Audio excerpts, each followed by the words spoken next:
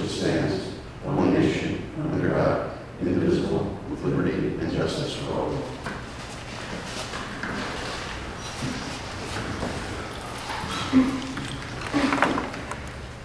The mayor is on business trip. He'll be back tonight. Sitting in. Good morning, ladies and gentlemen. This meeting is now called to order. In line with the Borough of Sebright's long-standing policy of open government and in compliance with the Open Public Meetings Act, I wish to advise you that adequate notice of this regularly scheduled meeting was sent to the Asbury Park Press and other local newspapers on January 10, 2023. In each instance, the date, time, and location of this meeting were provided in the notice. This meeting is open to the public. Have roll call. Councilman Weiler. Bieber here. Councilman Luca. Here. Councilman Catalina. Here. Councilman Gordon. Here. Myself present. Councilman Lamia. Here. And as I said, the mayor will be returning to Seabright tonight. Do we have any remarks from the audience? Anyone on video? Hi, good morning. Morning. Yes. Good morning, good morning. Is it time to ask questions and make comments? Is that open for discussion now? Yes, it's remarks. Okay, good. Okay, appreciate it. Thank you. This is Danny Heller from 31 Center Street. So, a couple of concerns and questions. So, I'm going to go in order.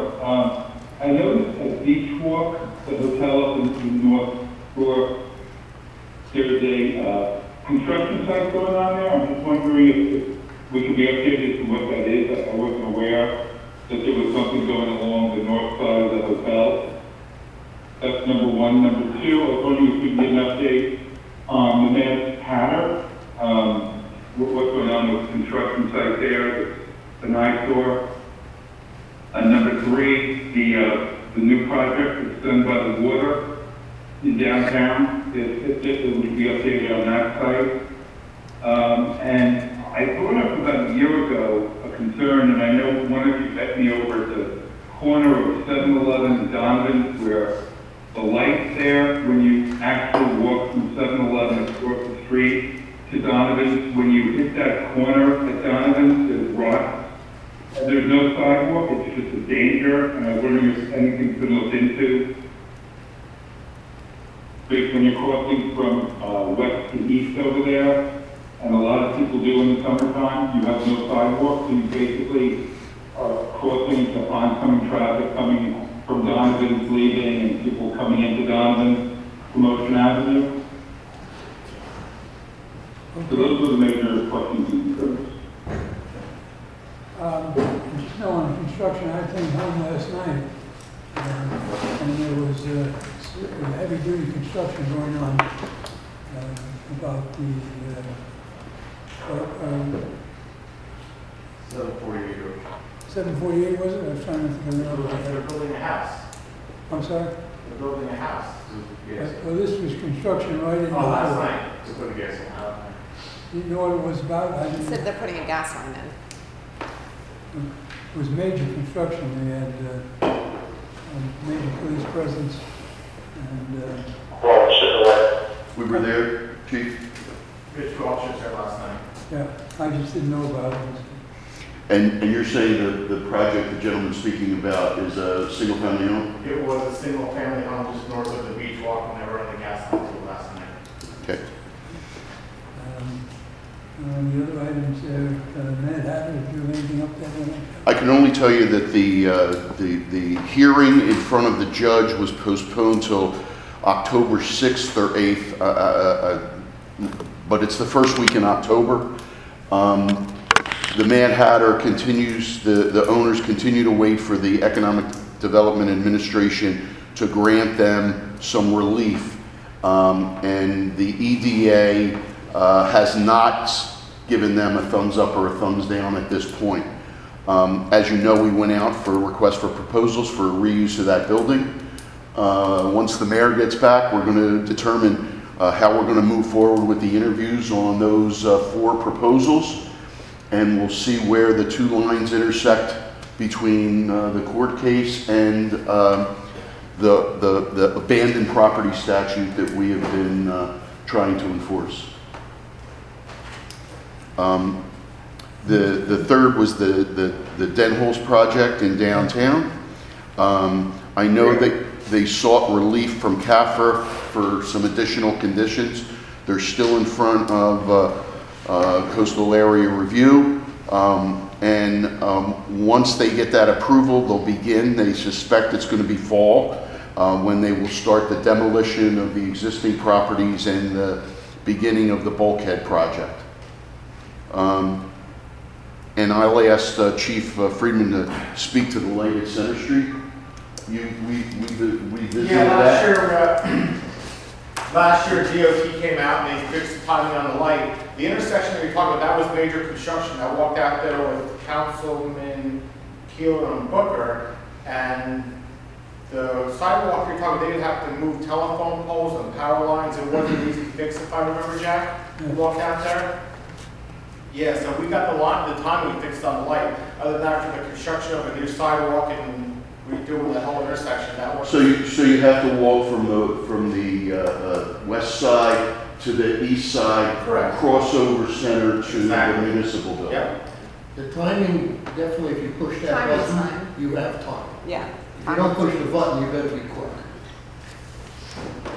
Right, but the concern again, and I know Chief is familiar with it, so when you're walking from 7-Eleven over to the west, to the Oceanside, to Donovan, when you get to that crosswalk there, you have to actually go against traffic because people are coming from the parking lot of Donovan and making the green light, so you're actually like sort of and when you have kids and powering deep stuff, and there's a lot of concerns there at that light in that corner. I'm just wondering if there's a way, is there an easement? Does Donovan own that property with the rocks there that go right through the sidewalk, right up to the entrance of the parking lot for Donovan? Could there be a sidewalk right there that could extend from west to east? The only concern is it would dead end, right? There's a curve in that piece of land, and there's a big tree there. So the sidewalk wouldn't be contiguous to get you back to the parking lot. It would only get you partial way. The safe way right now is to cross over and walk by the recreation center. Right, but the problem is when you're crossing over to the recreation center from, south to north, there's oncoming traffic, towards you. You can't stand there because there's no room. In other words, you put a bottle in. But anyway, that's something you should look into. Just a last concern, and thanks for bringing up those answers. Just a question. In downtown Seabright, are you allowed to park cars on the sidewalk? In other words, if you have a drive-in, let's say a parking area next to your house, are you allowed to block the sidewalk with your car so people can walk on either side of the street on the sidewalk? Actually not, no. The chief says no. No, okay. Because I noticed in a lot of streets there is parking where cars are blocking the sidewalk where you can't walk. You have to go into the street to actually get around the car. You should call us if you see that problem. The You should need to call the police if you see someone blocking the sidewalk with your car. Yes, I've seen that also, but that's the response, is to give the police a call, they can send someone right down there, because that does happen. No, it does. It does happen. It interferes with you walking down the sidewalk. You have to actually go around the cars and go into the street. Thank you, All right, I think that's it. You've answered all our points. I appreciate it. thank you for your comment. Anyone Thank else, you. anyone else with comments? Okay, we'll move on to the discussion items. Joe, if you want to. Sure. I'll go through some of the capital. The road program is underway. We will be, It's at the DOT room. and then we're able to proceed with this year's project. It'll probably be about 2 or 3 weeks will be out the date. And you think it'll be done by the end of November? Concrete work will be, I'm not sure about the date. Okay. We're going to talk about some of these other things. We're in the middle of the bulkhead analysis. Councilman Bieber's been heading that up. We've met with the state regarding any grant opportunities. We have a follow-up meeting next week regarding that. We've closed out the project punch list items for the municipal complex. That has been completed. Now there's some remaining money in the ordinance to do some of the things that were not done on the municipal complex, i.e. the snow guards and things of that nature.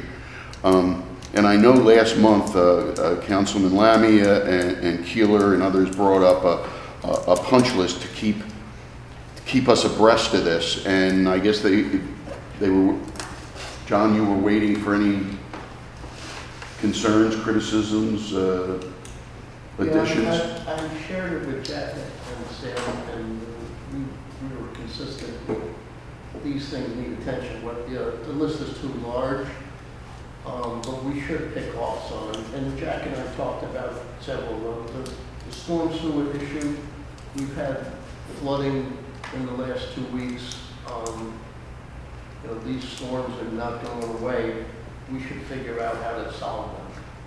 So there's one in the 200 block, there's one in the 400 block. There's one at the foot of the bridge up by Gators that doesn't drain. It just doesn't drain. So I don't know whether they need to be blown out or is the water coming from the river, but I know we have the issue with the easement. We should figure out a solution to the problem. We had a back and forth yesterday or the day before with the property owner showing us that the pipe going to the river is now separated. I sent that over to Senator O'Scanlan asking for a little push with the DOT. Greg responded to the resident. I saw his response. Basically, the DOT on that particular one, I guess, is reluctant to do two things. One, extend the pipe into the river. They want to kind of end it where it broke now, and that's causing a washout in their little beach area. But we proposed it go out into the river because that's what causes it to clog up, all that sand on an incoming.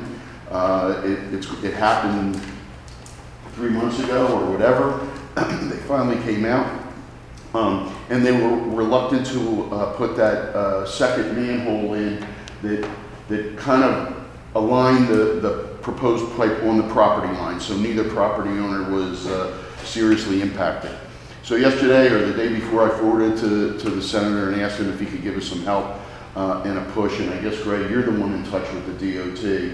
I'll reach out to them. Send them that picture, and if you would. I know that Dave Barley had a commitment from the DOT to come and do all of their catch basins on Ocean Avenue, vac them out and clean them. I haven't seen them.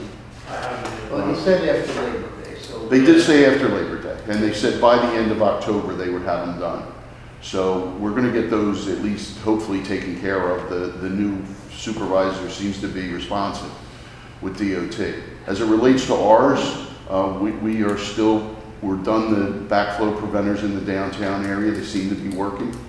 We're going to have a couple high tides this weekend that's going to really push them, I think, with this storm and keep a lot of water in the river, so we'll see. The ones that were concerning was it was rainwater that couldn't find its way. So then they're clogged.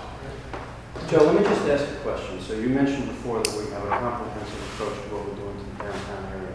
But in North Beach and South Beach, if we have a high tide and we have functioning check valves and they're closed and you get heavy rain, the water's got nowhere to go.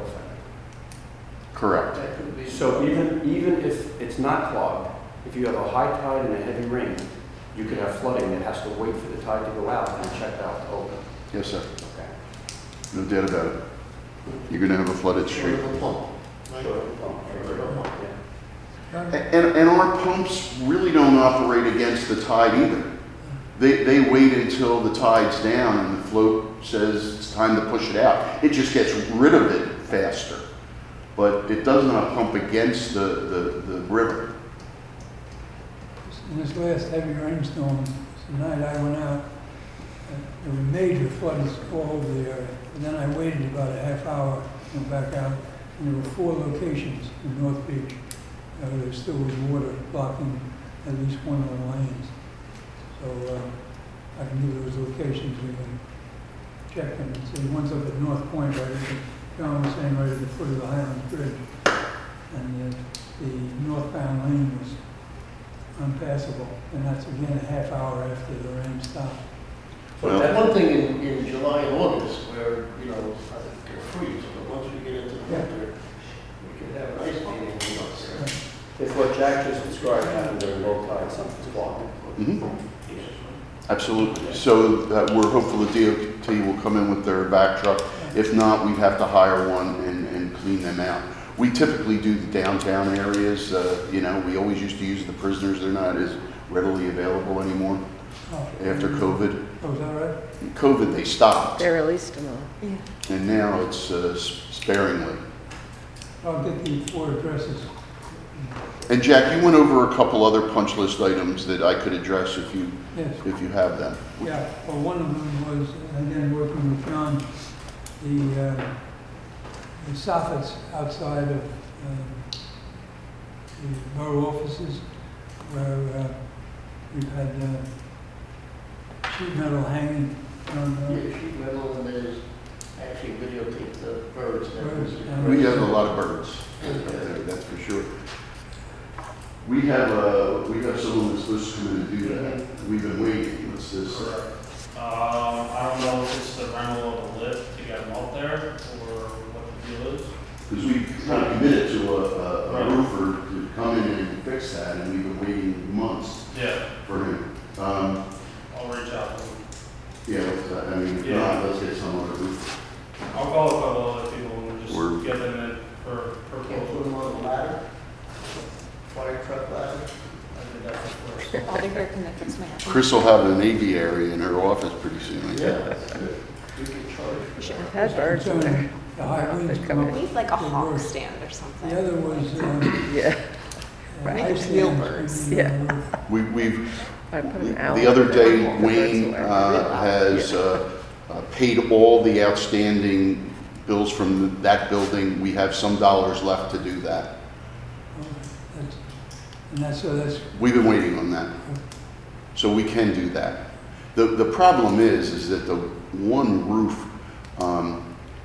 the roof in question that it fell off of doesn't lend itself to putting those. So the sides will work really fine and everything, but when we lost the glass out there, it came off of that other structure that, from up where the police storage area is. So we'll try to find a remedy for that. That broke the glass. that's it, yeah. I mean, the glass shouldn't have broke, I don't think, with snow, but it did. And the final thing, bump outs.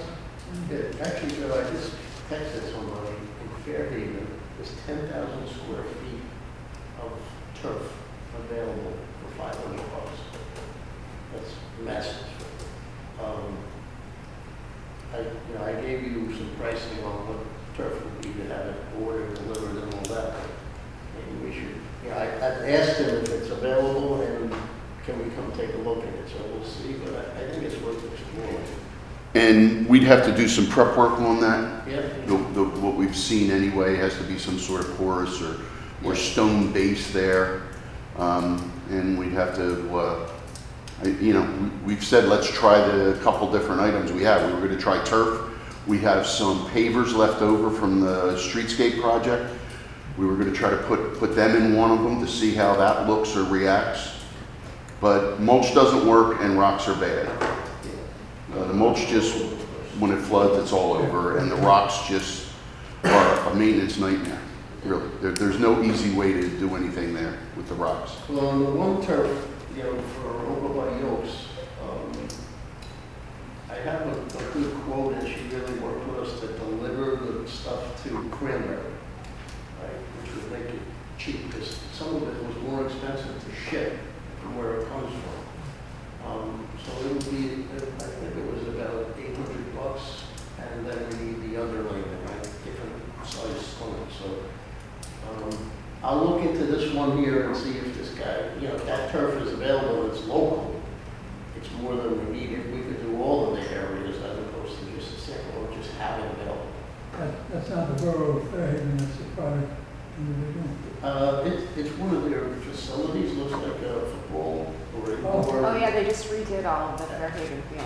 Something The- indoor. From some Fairhaven High School. Very good. Was it the Borough of Fairhaven? I mean, I'll call Teresa Casagrande, your administrator. The school. The guy's name is Stephen Lowry, and it is artificial turf, so I'll go over and take a look at it today and see. I mean, out of 10,000 square feet, we need about 2,000 to do all. I'm sure we could find in the 10,000 enough to, you know, cut it up. And I have all the dimensions and all that stuff. That's like 100 by 100 piece of turf. Yeah, it looks like either a soccer field or football. They just redid all their sports fields at the high school. And it's local. Okay. You can live that way, well, Yep. no problem. Do you have anything else for us? Actually, Rob Long contacted Sam and I about dog waste. And what he said is his concern is in the winter, when we pull in the pails off the beach. There's no place to deposit. He's wondering, could we somehow accommodate, or is there a problem leaving the pails out there? Is it a problem for Public Works to grab the pails, or he would organize a volunteer committee? You know, trash cans. Yeah. Yeah. So the ones at the, at each of the access points, not the public access, right? We have them at the village and all along. They come in the winter. And so then there's no place to leave that stuff. I guess it was just tides and things tend to, you know, during storms, they tend to go away. I mean, if we don't mind leaving them out, I suspect we could leave them out. We can leave them at the access points, that's possible. But the ones out Yeah, in the we want beach. to make sure anywhere you go to the beach. I think that's understood. I don't know if the cans that are on those posts, are they really effective? Yeah. We have those in our area. So maybe we would do some more of them at the We can do other that. points. We'll get with him and find out where he's looking for. He said he brought this up in the past. But yeah, it is an issue. We don't want it left on the beach. Right, absolutely. But as Rob said, we could probably leave them at all the access points, like up towards where you're coming off the beach. The ones in the middle of the beach have to be Yeah. removed. We need a different idea, right? I mean, Well, I'll get with him. I wanted to make sure of the record that he made the request and that we would be talking over. We'll come up with an idea and then we'll get with him. Anything else, Joe? no, sir. And public safety update, chief, lead us? Good, all right. Good morning, everybody. Morning, chief. All right, I'm gonna start off real fast with, what's going on here. Normal August stats, 688 calls for service. We had everything from disorderly conducts to domestics, stolen cars, mental, emotional, suicidal harassments, you name it. Fights, everything was there in the month of August for our arrests. For our summonses, we had a total amount of summonses, 974. That's a lot of tickets. Is that year to date or August? August. That is a monster amount of summonses. Parking was 914 alone, 60 of them were moving. Pay to park 617, permit 150, 15 to 30 was 66 tickets. Business parking only 3, which was good. No parking on the side of the street was 4 of them, within the lines 1, tollway zones 18, and municipal parking regulations was 55. That was the 2 of the 123. So that, I'm thinking, we probably hit a record all time for tickets this year, just for the summer alone. We've never had this amount, and a lot of it was our class ones who killed it, and having that 12th officer to do other things not gonna have the total numbers. All the tickets will probably another month or two, they'll gotta keep coming in. I don't even have the numbers for the fines for the court, because we saw a couple big court dates coming up where she's gonna assess the fine. So I know it's gonna be more than last year. It's gotta be more than last year. Chief, two quick things. One, at the last meeting, I reported that the court collections were up 76%. Yes. Compared to last year. That Yeah. was very good. Any summonses in August for? I think it was 4 for smoking again. Correct. 4. That's all we had. It wasn't a big thing. We're not having complaints. We had alcohol things on the beach. You guys know we have our side-by-side people out there every single day and every single weekend, especially on the weekends. Thursday, Friday, Saturday, and Sunday, no complaints from Don, so everything worked out. We did have our one normal person who complains about the smoking. We'll talk about him at executive session. Yep.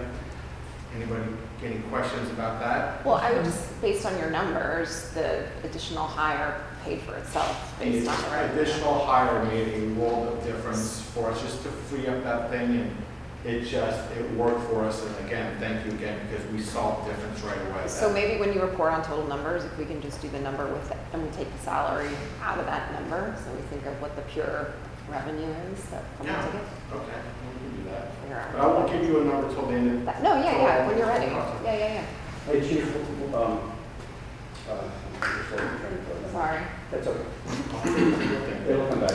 Other thing, Wait, Jeff. On tollways, where are they going? Do we have they're going either to Seabright Service Center or Johnny Hughes, and we probably would have had more towaways, but sometimes the tow truck just can't get to Seabright. They're not coming out. They'll take an hour to get here, tow one car, an hour to get back, so they just can't make it from any direction. you know if they were residents or they visitors? I don't know, most likely they're visitors. I don't think they were residents. Because my only concern is sometimes people have no way of getting to where the vehicles are towed. It's happened sometimes, yeah. Well, that's part of it. The car company can find a way to get there. But I have to look at that a little more detail. Comment. One of the things we asked you to do with the additional, the 2 police officers was greater enforcement. And it sounds like that was well accomplished, so thank you for that. The thing I was going to ask you was, we were going to also work with part-timers to do some of the paperwork to free up officers. I'm glad you brought that up, Erwin. So we didn't train one over the summertime. We were just too busy. We had our interviews over the past 2 weeks. We brought in a girl who she's going to have the job. She met with Joe yesterday. Her name is Grace Nero. She is from Rumson. She's 22 years old. She just graduated from Villanova with a criminal justice degree, and she'd like to work at a local police department or in law enforcement. She's kind of a no-brainer. We did the interviews. We like her. So that's what I'm coming to you today. We're going to start training her. We want to put her on for Tuesday night to be appointed and get her going if you want to meet her. But she's everything that we wanted, and she's smart. And just learning the computer system, the redaction of the videotapes, the discovery with the lawyers, everything in the records, evidence, we think she's going to be a good fit. Okay, so 2 quick things. One is it part-time? Part-time, yes. 3 days a week, 30 hours a week. That was it. Okay, and the position requires certain credentials because of the information you looked at, and we will help her get those credentials. Oh, absolutely. She actually went to a class with us at the prosecutor's office yesterday for an Oprah class, just a full day on Oprah, Open Public Records Act, and what she can research. So we're going to get her definitely rolling. She's what we like, and she just was a fit. Okay, so it sounds to me, you made a request to the mayor and council to add 2 additional officers with the part trip the other one, and to add a part-time to handle paperwork to free up officers. But with Grace's addition, you've finished out the change that you were looking for. We are in good shape. Okay, good. But Jeff did say we go for 13.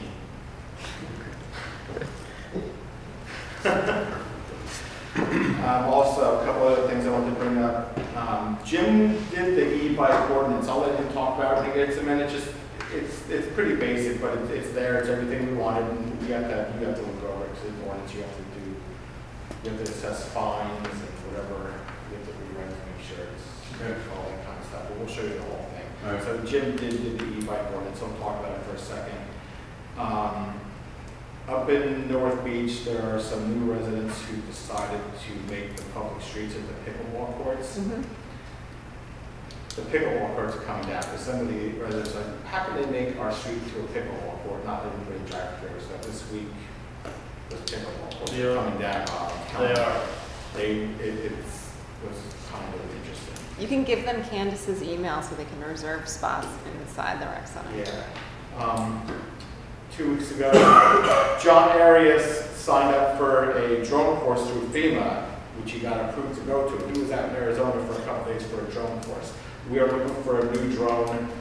Everybody in the town has actually used the drone, whether for the road department, for everybody has taken pictures of bulkheads, parking lots, the beaches, you name it, we use it. I think everyone else has used it more than the police, the fire. So I'm gonna look for a price for a new drone. I was hoping to possibly get the money through police budget, OEM, maybe a little bit fire and lifeguards, maybe about 10, 12, but I'll look at it first and see if everybody can handle it, because I know everybody, especially you, Jack, loves the drone pictures. What's the price? The price is about 12, which is one of on the cheaper end. So I'm going to talk to Don. I'll talk to Ryan Murphy through OEM, but if it's something I can move forward with, it's something we can do. Would everybody be up to that before I start? Yeah. Do they write parking tickets and deliver them? Yeah, this one probably could have better. Then go for it. They lift the vehicles and Not bring yet, it not down yet. first? I just gave John an article on the use of those that I read in one of the publications about how they're using it on the beaches now, Yeah. where they deploy a life preserver, and they're out there a lot faster than, you know, a lifeguard can be. But you have to have a pilot's license to use them. John has the FAA license. John got the FAA license. He's been to a couple schools, so it's something I want to look into, and I'll get some numbers for you. They use them for shore patrols, too. Yeah, for sure. I would, I mean, you're asking for sort of what the council thinks. My thought on that would be, I'm not opposed to due diligence, to get the information. Yeah. So you understand what it is and what the price point is and the uses, and just kind of have something in front of us to look at before we pull the trigger. Oh, 100%. I would not A pull the business trigger. case. I would definitely not even attempt it without your approval and the whole presentation for you. But I just wanted to put it out there. For some prices. It's not done yet. And we did have an OEM meeting last week. Myself, police, fire, OEM, just for the upcoming hurricane season, to go over some stuff. So I think we're good there. And just that executive session, a couple quick things I'll run through with you guys. Do you think we need like an open house on like hurricane prevention, like anything, people could come for a forum? Yes? We have a fire department open house coming up. Yeah, you do, right? Usually Ryan Murphy tacked on that. Yeah. He got a bunch of literature from the county. Mm-hmm. People have to take a little over, and so he sets up a table with that. Outside? Yeah. Okay, that might be a good thing to do, like a Nick Salon, just because I think there are a lot of new people around, just to make sure they're aware. Yeah, we still have a lot of literature. It's Right. just not setting up a table with all the people. Okay, that sounds good. Paid parking ends on the 15th, we all know that. So we'll put the signs out on this one too. Car show Saturday morning will be 200 cars, so I'll be walking parking lot off late Friday night, the midnight people will do that. And this is just a couple things out of executive session. Any questions? Thanks, Chief. All right. Yeah, you do. Yeah.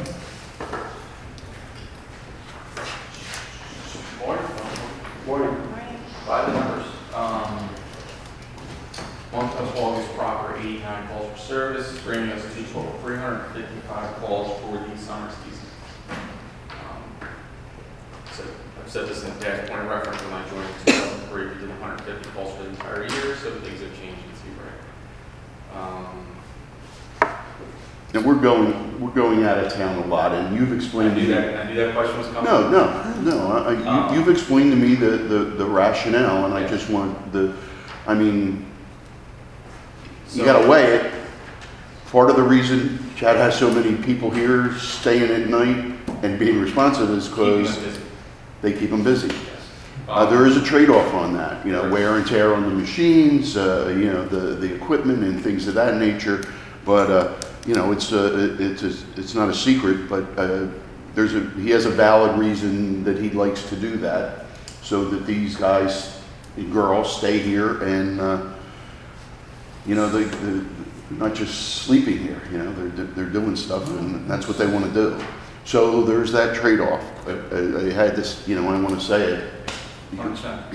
Actually, to sidetrack real quick, Mr. Baskin had his day with the DCA yesterday, justifying was it the DCA? Pretty sure it was DCA. The capital. Justifying capital, and they reached out subsequent to that. I guess part of his justification was for the turnout here, why we need it, and so they reached out yesterday afternoon to DCA proper about discussing why our volunteer program is so successful. So I had to go up to Trenton next week to speak to them about that. Anyway, I digress.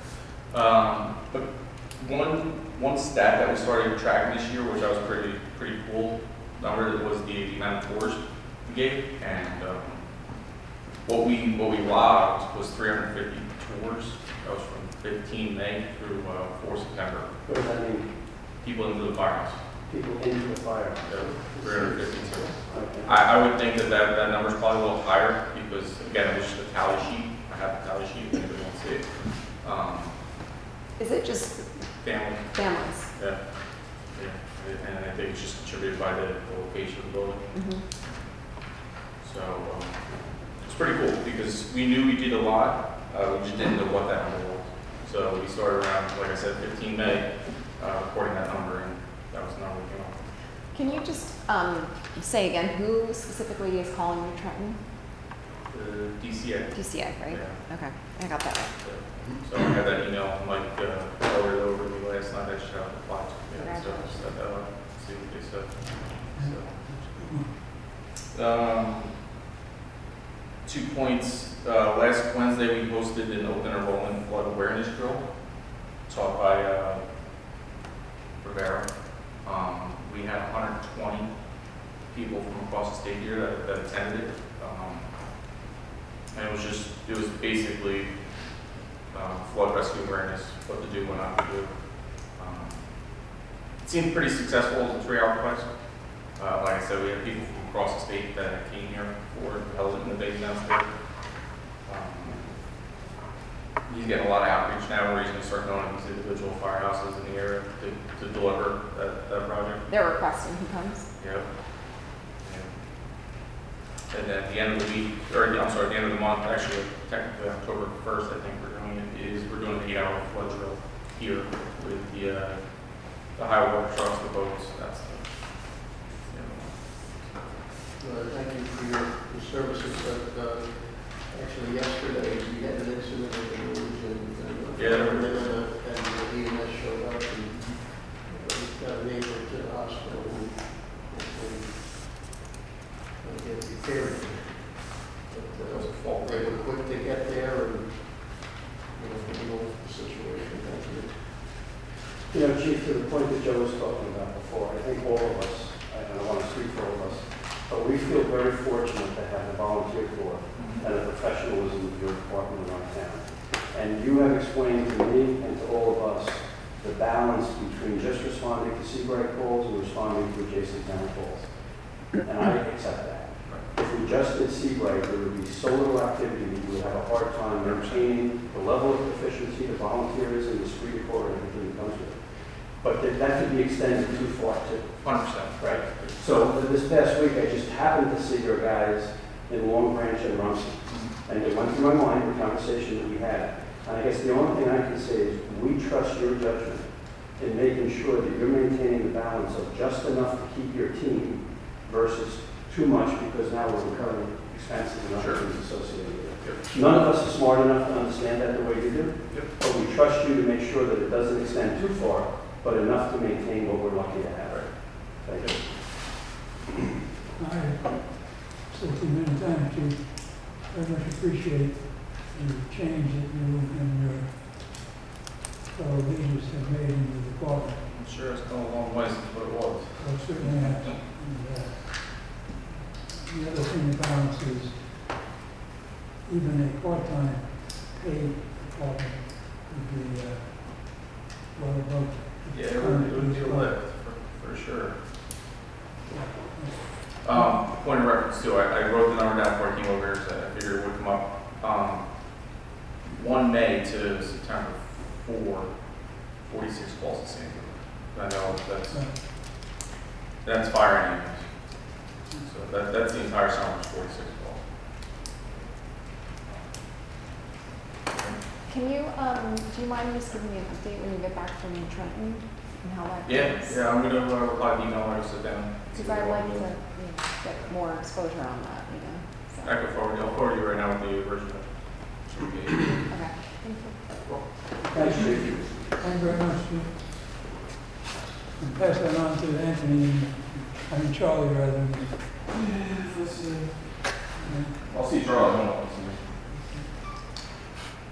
One thing from EMS that they have now, the Lucas chest compressor has been delivered, and they're going to set up a training program so that they can officially put it in service. And that'll be a major addition for, I think if you recall, we went over this, the Lucas can be used as the person with a heart problem, a breathing problem, is being taken to the hospital. This machine can be working in the ambulance, so the chances of a full recovery are much greater. So, great to have that. And the stretcher is at least another month out.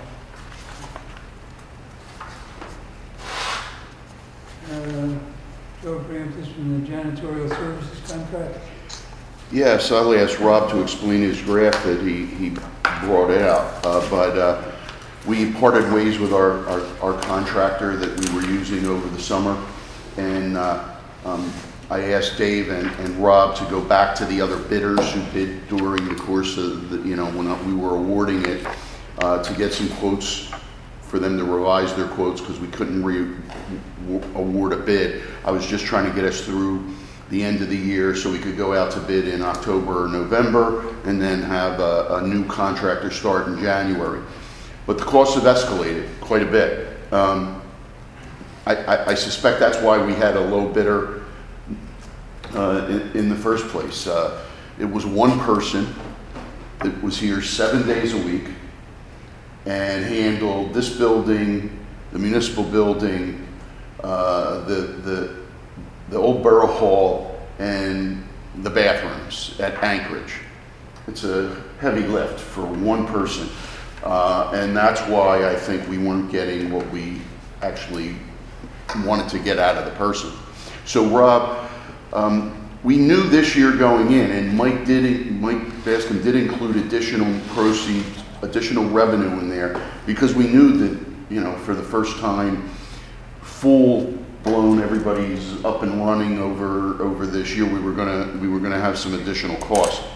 But Rob, why don't you explain your graph? Hey Joe, just one question. What did the prior service that we canceled cost us?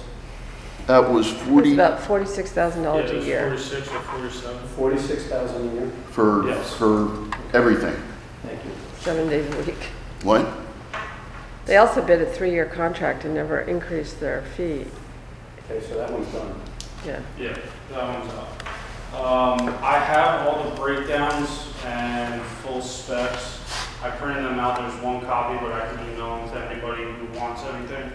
There's certain companies that straight up told us they can't provide manpower for either the attendants downstairs or the Anchorage bathrooms. So I threw them in there. If it's blank, it means that they didn't submit anything for that. I tried to make it as easy as possible because you're going through those specs and all the numbers are kind of everywhere. So most of them put it in per month or per week because we told them it would be on a monthly basis until the end of the year, and then we would go back out to bid, and then we can talk about a yearly or multi-year kind of contract with them. But that would be on their submissions, and other than that, we met with them and took them all around. Like I said, I have the breakdown of everything. Eastern Janitorial, they work at Edgewater Beach Club right now. They have a crew down there. We reached out to them, and they said that they absolutely love the people there. Shore Cleaning was somebody who just happened to stop by and asked if we needed janitorial services, and I said, sure, come on, we're going for a walk. So we took him around, he submitted everything. And then the other two companies came in, they walked around with myself, Dave, and Joe, and we kind of just took them through every building, told them what we wanted, and then they submitted these prices to us. So then from here, we're gonna narrow it down to somebody that we think is gonna be the best fit. And then we're also talking about the attendance for next summer. So attendance were a hot topic with all the cleaning companies. Some said that they could do it, others said they don't have the manpower to provide for it. So we might have to talk to Don and through ourselves and talk about hiring through either our department or through the beach, and then go from there. Attendant is to take care of These others. bathrooms down, the public restrooms outside, so it'll be a female and a male attendant Yeah. to pretty much stay around the bathroom, keep everything stocked and clean throughout the whole bathroom. Anchorage as well or no? What was that? Anchorage part of that deal? Would they do Yes. the Anchorage as well? Yes. That's what I was looking at. Yeah. So they would be here and then they would leave, go down there, clean up down there, since the bathrooms are a lot smaller and a lot less traffic at those bathrooms. Shouldn't take more than an hour to clean those, straighten them up, and then come back here for the busiest spot that we have, So if you have two primary categories, it's buildings and beach bathrooms. pretty much. And your goal is to have all of them covered by one contractor. Is it right to say that looking at this, the only one that did everything was Access? Yes. Yeah. And others, in fact, said, I don't want to do those other things? There was one that said they cannot provide. I have to look into the details in there because I think it was the last one on this list that said that they can't provide them. And then shore cleaning crew said that they could do it. And so did the other ones. They said that they can provide for it, but it's going to be a lot heavier cost Okay. on us to add the attendance in. Rob, the thing we can't get out of this chart, unless I guess I get out my calculator, is before we get into the details, if I just look at Access as the only one that did everything, what do those numbers add up to on an annual basis for what we need? Uniformity on the pricing to have us deal with. Yeah, Right, that's, okay. I can't even fathom. 'Cause It comes out to just below $200,000 a year. if I went across the Access line that covers everything, You're gonna get to it one. would be about 200K. I would say closer to 175 in there, but that was what it came out to for 5 days a week, 4 hours a night for these buildings, plus attendance, plus Anchorage, the cleaning of the bathrooms and Old Girls So Hall. not to belabor this, but that is the only one that quoted everything. Correct. And I would consider that the gold service, so to speak. And that's the only one that we can add up all the numbers to do an apples to Correct. apples comparison. Mhm. Your goal is to get others to be fully compliant with everything Yes. they need, and then we can do a I trade. have emails out to them to at least just tell us what it's gonna be, even if, they either can't do it or what it is, just give us a number, that way we can provide better numbers for this, but this is a list of what I had available to me at the time. Got it. And Rob, on the bathrooms, it says 5 times a week Correct. for the attendance. We need them here 7 days, don't we? Yes, and Access only bid for an hour and a half for the attendance per day. So that's not good. That's not enough. It's this time of year it would work. Yeah. Well, this time of For year, the but next couple, This time isn't of this year just is for not the bad, next couple but months? Thing on the list that works out. It sounds better.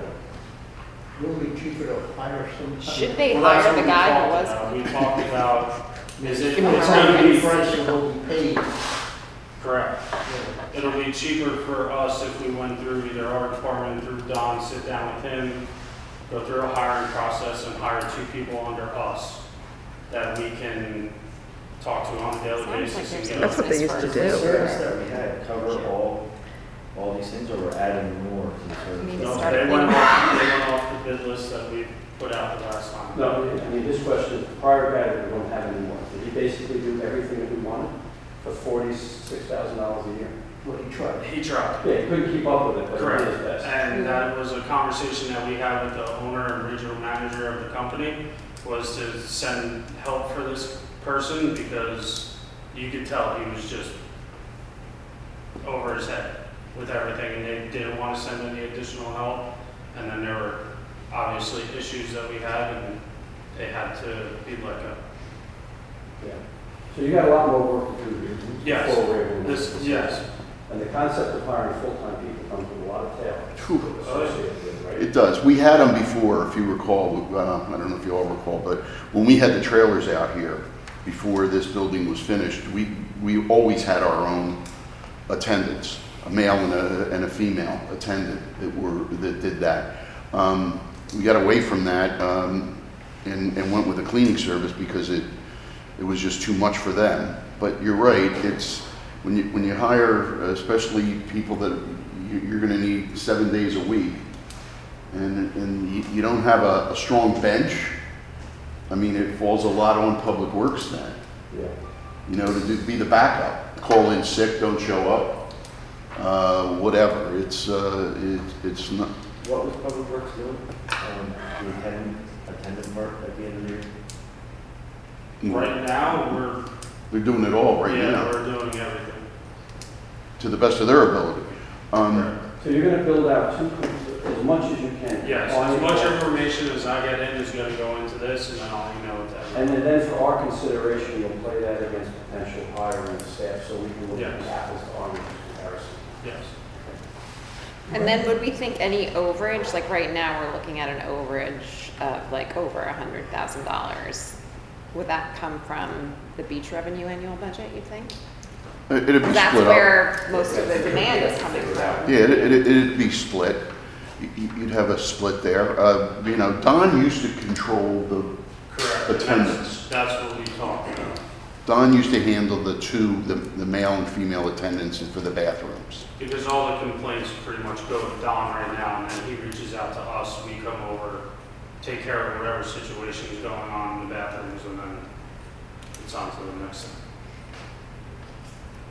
When do you anticipate, you know, I know you're waiting for some things from some of the vendors, but to Erwin's point, what's lacking here, and because you don't have it yet, is uniformity so we can make an apples comparison with total costs, what they're offering, et cetera. When do you think you might be able to? I'm hoping by the end of next week to have all the information that I need. The companies have been very responsive to any questions that we've had after the fact, after they've left. So as long as I'll send an email and I'll call everybody today and then have them email me everything else that they need. And then I'll update everything and I can send it out to you guys. Good. Do any of these companies work for other towns? Yes, they have a list. I think most of them submitted a list of references that we can talk to. Coastal towns like us, is that, okay. Yes. Good. Yeah, we just need a little more detail, so as they said, Rob, the council said, as for just consistency purposes. Absolutely. And we're gonna have to talk, I mean, it was always 5 days a week in the municipal building. Yes. Do we need? Because our cleaning bid spec is split up into, if you want, option A is 2 days a week or 3 days a week, and then option B is 5 days. So we had most of the companies just give us both, and we'll go from there. But we're shooting for B, our option B, which was 5 days a week, 5 to 9 p.m. in the buildings over there, so it doesn't conflict with everybody working in the office. Okay. Will they split that seasonal, like summertime? Some of them have tried to split it seasonal, but it's hard to say. Most of the building cleaning stays consistent through that, and then the add-on of the attendance in the beach bathrooms, since we winterize Anchorage, there's not going to be anything going on down there. These stay open all year round, so.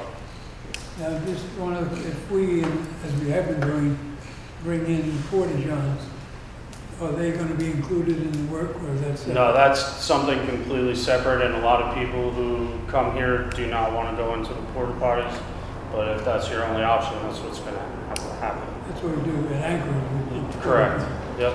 That becomes your responsibility then. We have a company that comes in, they clean everything, back everything out. That's Not on, this vendor. That's on the company. It's a separate vendor. Yeah, that's a separate vendor. Okay. Thank you, Rob. Thanks, Rob. Just quickly on downtown sidewalk power washing. Over the past several years, we do it once in the spring before the season, and then we do it once in the fall. A lot of dialogue went back and forth this year. It's in the budget, but you know, we talked a little bit about maybe changing our operation to increase maybe the application fee for sidewalk permits to the businesses, because that's where a lot of the dirt and grime is. We talked about that, and then we said there's other places that don't get a sidewalk permit that are just as dirty. And why should those, you know, the sidewalk people pay for everyone. So for this year, it's in the budget. I think we need to decide whether we want to continue doing that, or we want to place it on the property owners, the business owners, to do their side. It's kind of difficult to really enforce that. And you have some businesses down there, like you know, the art people. They don't have any people going in there with anything, coffee or, you know, ice cream or any of that. So how do we do it? We've been doing it ourselves. It's just been the cost of doing business. We can continue to do that. We can't do it ourselves as well because we use a hot water system. The vendor uses a hot water system that tends to get the grease and other stuff off of the sidewalk, unlike our power washer that would just be plugged into the, you know, the spigot, the faucet. It's Dave just gave you the prices for it. Did you see them? 3,200, 3,500. It's right here. For both sides. Oh, they are here? Good, thank you. It should be intact. Joe, can I ask you a couple questions? Yeah. 37. Okay. So the way we do it right now is we do it from the beginning of the year to the end of the year. And it costs how much per time? 37,000. I mean, 3,700. 3,700, okay. And you mentioned the fact that some of the businesses pay a license to operate on the sidewalk. Well, they really don't pay. They just come in for a sidewalk permit. So there's no dollars attached to that? Yeah, there is. Is there what? We should just increase it. We charge by the number of seats. Oh, number of seats, that's right. Okay, so is there a relationship in our mind between what is paid for that and what is used for the water cleaning? No. There's no relationship between those two? No. I'll give you my opinion. One of our responsibilities is to try to maintain this town as beautiful as it can be, right? And for $3,700 twice a year, that sounds like an extremely reasonable number to me. Yes. My question would be, should it be a midsummer cleaning and not let it go from the beginning of the year to the end of the year? And if what you're basically saying is the total cost to do it 3 times a year is about $10,000, we have so many people that come to this town, children, animals, people that come and visit, and they walk through those streets. We want more people to come for our merchants. I would say, keep doing it. And if there's actually a way to make it, if it's your opinion that in the beginning of the year, the end of the year is sufficient, and in between it looks fine, then I back off on the third time. But when I walk around town, I hear from Alice and I hear from a lot of other people that the stuff is just all over the sidewalk, and it's a problem, right? So my 2 cents on this, I would definitely continue doing it, and I would consider that if during the summer it's a problem, adding a third time. Thank you. So when do they start from and to? I think it's centered to the bridge. Yeah, the sidewalk. What was in the beautification program? And you said both sides of the street. It is. We do both sides of the street. I'm all for it, but I still want, I know they sent their sweeper through town, but it left a lot of stuff behind. That, And they use water. We have plenty of water. yeah, that's the problem with they just make nice straight lines of the dirt. Well, also the debris, we have so many rocks and stones in the roadway. And they, should have been cleaned up in March before the season, but they're still there, because what we did was rearrange them. Nice straight lines, yep. Can you, it sounds like, and I'm in support of a third time as well. We're not talking about a big number, and if it really makes a difference for the public perception, then I think that we should look at that. So I'm not sure what we need to do to I'm gonna potential. really sit down with Public Works and see what they, if we're gonna fund it, you know, is it worth doing it midsummer, you know, 4th of July kind of cleaning? And this is an outsourced service. It is. And if we do it 3 times, I'm sure we can get a volume discount. And maybe, I thought that 3 didn't seem that much.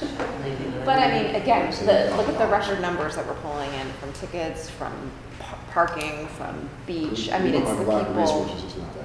Yeah, So I it's- think that there's something that we can see our way to, but I just like to kind of see it with a bow on it. This is what it is. We can say yes or no. So. Could we do a little survey, maybe over the streets on the ocean side, sidewalks rather, don't require as frequent cleaning as the ones immediately in front of storefronts? Well, that's true. That's true, that we could probably get away with just 2 times a year on the east side. I mean, there's just pedestrian traffic there, you know. And most of the debris there is cigarettes and it's not ice cream and Right, grease from the, Pizza. pizza stuff and all that. yeah. Maybe if we could focus on certain specific areas, maybe we can go 4 times a year, but rather than do the whole. I just, because It's gonna get up to a weekly cleaning. Put it in. But it's just, I agree with Let's, you. the good news is we'll get it done now, Yeah. and then we'll How, do a budget presentation in the late winter or early spring, and make sure we want it in that budget. when we say now, do we think like September, October? Yeah. Or like, Yeah, they'll come right out. okay. Awesome. Thank you so much. Yeah, they're not backed up. Okay.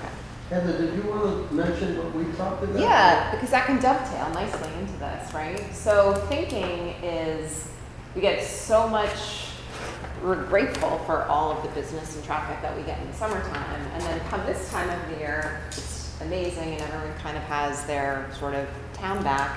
And thinking if we time things accordingly, like if we were to do power washing on the sidewalks on, you know, one Wednesday in September, then the following, that oncoming weekend, we could have something like Paint the Town Clean, where people come out and they start weeding their sidewalks. Because what we're also seeing, we talked about this last time in council, Councilman Bieber, when you asked about any updates for the Airbnb ordinance, is you're starting to see a lot of the owners of the Airbnbs, they don't really take care of their property. They're not coming in, they're not weeding, it's not their home, they're not treating it the same way. So after a whole season, you know, you're standing next to almost like a fence of who knows what sort of weeds you're staring at. So just thinking we can kind of get everyone out, we can galvanize, they can start weeding, and then it just starts to create this beautification sort of feeling around town, where it could look just, it's your town back. Your town's back, you know, it gets a little bit hammered and walked on in the summertime, but come September and October, it's really gonna start looking nice until the hurricanes take it away. But, you know, we might have it for a couple of weeks.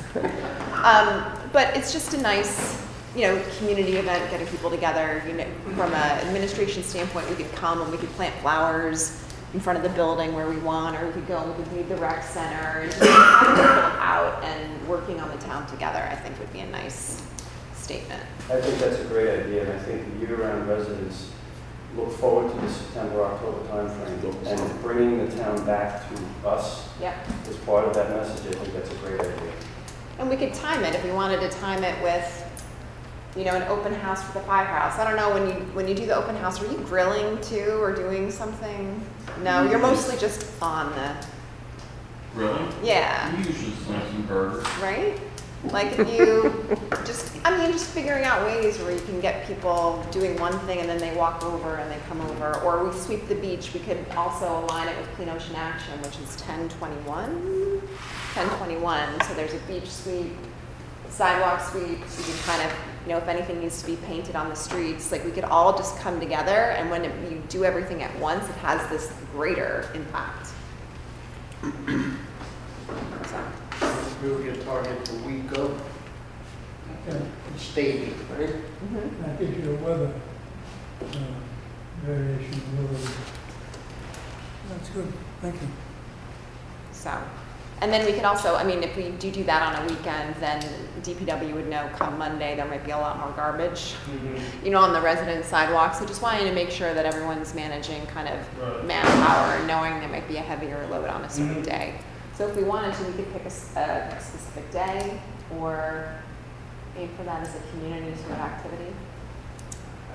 Yeah, I think it's a good idea. I mean, it's based on the residents' desire to, you know, roll up their sleeves and get some garbage bags out, but. The communication with the residents are going to be the big part of this. You can get it in everybody's hand or in everybody's mobile somehow. That's going to be the key. Yeah. We have a check service. I know some towns have a posted sign up for a check service. Well, we have the Nixle.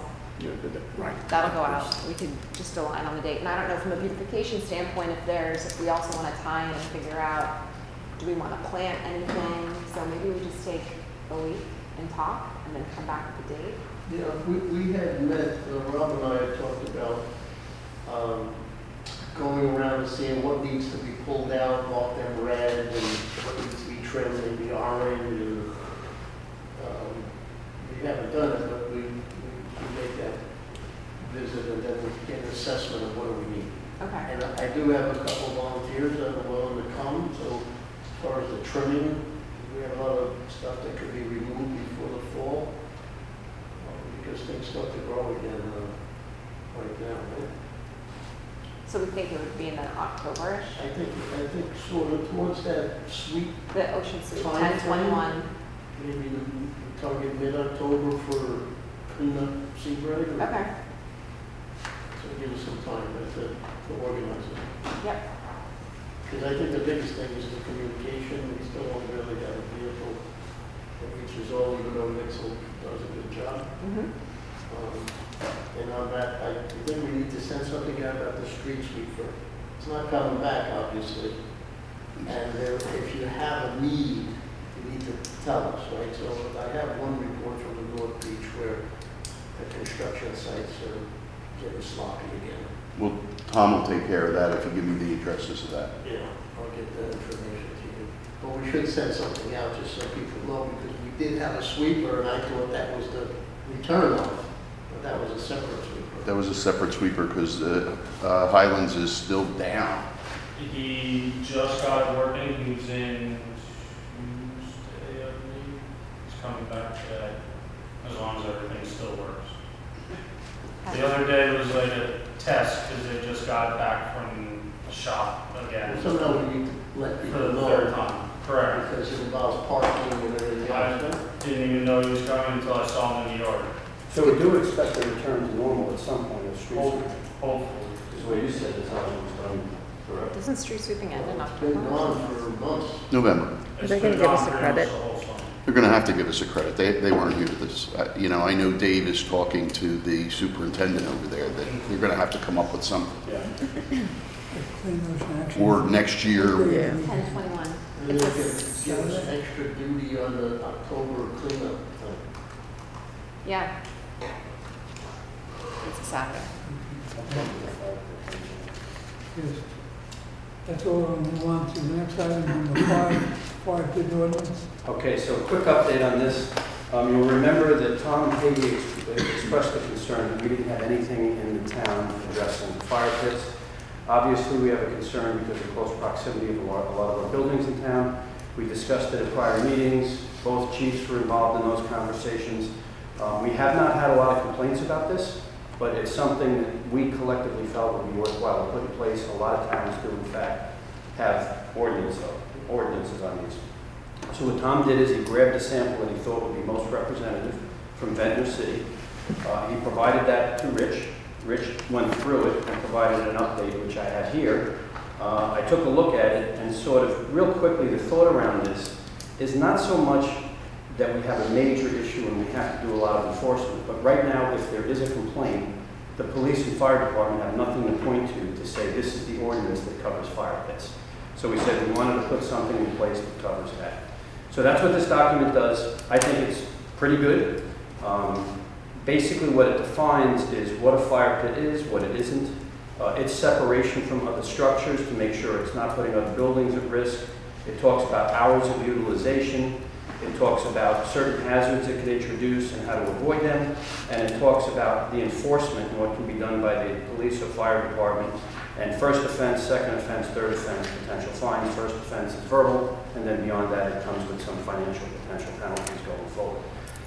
I'm comfortable with this. There's one thing I would like to consider adding to it. Rich and I were talking about it, is the only complaints I've heard from people in town about this is excessive smoke. And the real question is, what's excessive, and is that subjective, and how do you actually define it? So putting that one aside, we can talk about that at a later time. Chris, I'd like to ask you if you could route this ordinance to the rest of the mayor and council, if you haven't already. Yeah. Have them take a look at it, and at the subsequent workshop, I just ask you to come back with any comments, suggestions, recommendations, improvements. We don't want to make it complicated. We want to make it straightforward, but we want to make sure fire and police are in a position that if something happens where there are complaints, it's to find how those are addressed. So if there's no questions on that, that's all I wanted to cover on that. Would that entail gas grills or fire pits? Yes. Would it would define like what's a grill, what's a fire pit? It doesn't go into a lot of detail around that, right? And I know there's a lot of different variations. I was thinking about, in Costco, you can buy a table that's got a propane tank in it, and it's got flames coming up through the glass. That's not what this is trying to talk about. Right, it's a smoke. Yeah. It's a true fire pit where you're burning logs and things like that. But what I do want to do is make sure that we don't make this so prescriptive that it's hard to tell what's in and what's out. So what I would suggest is when you look at it, if you have any questions about that, just put your thoughts down. We'll integrate all of those. We'll come back with an updated proposed draft. Rich will take another look at it. We'll have Tom Hagen take another look at it, and then we'll look to lock it down. Okay. It was in the packet that I finally sent out yesterday. Oh, yeah.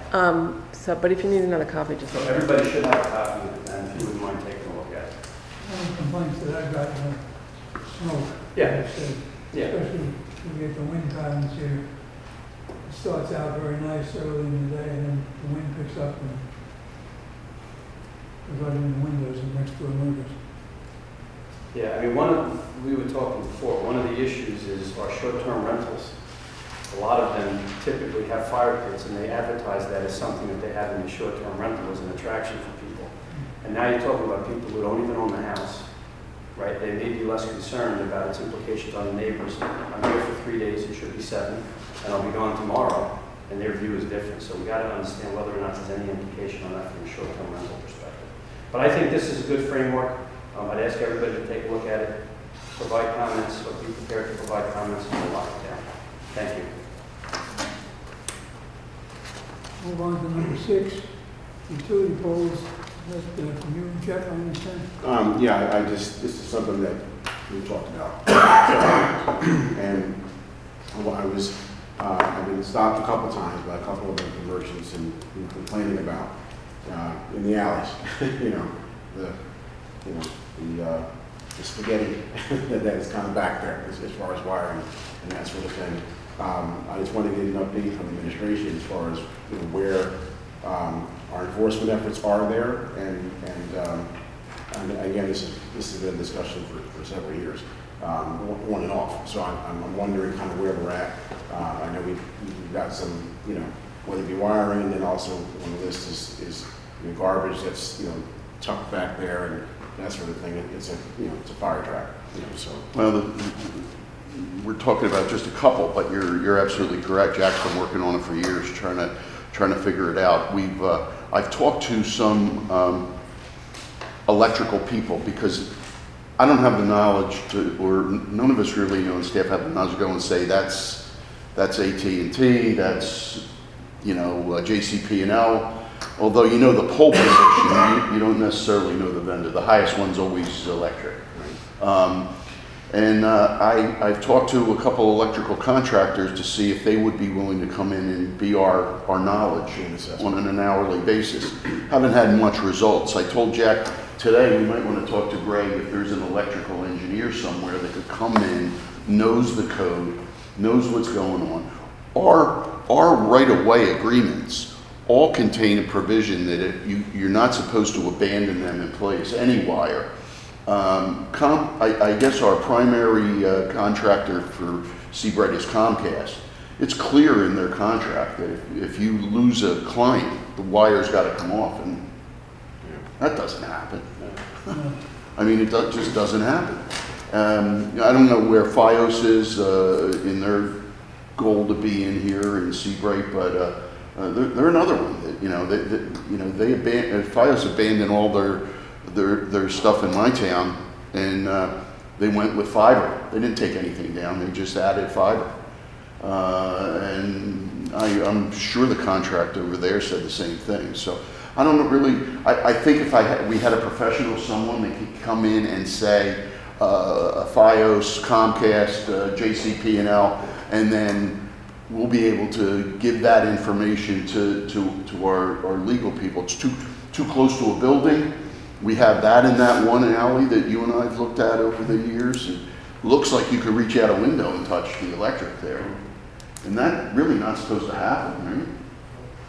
Supposed to be so far above the top of the Yeah. I think it's 3 feet.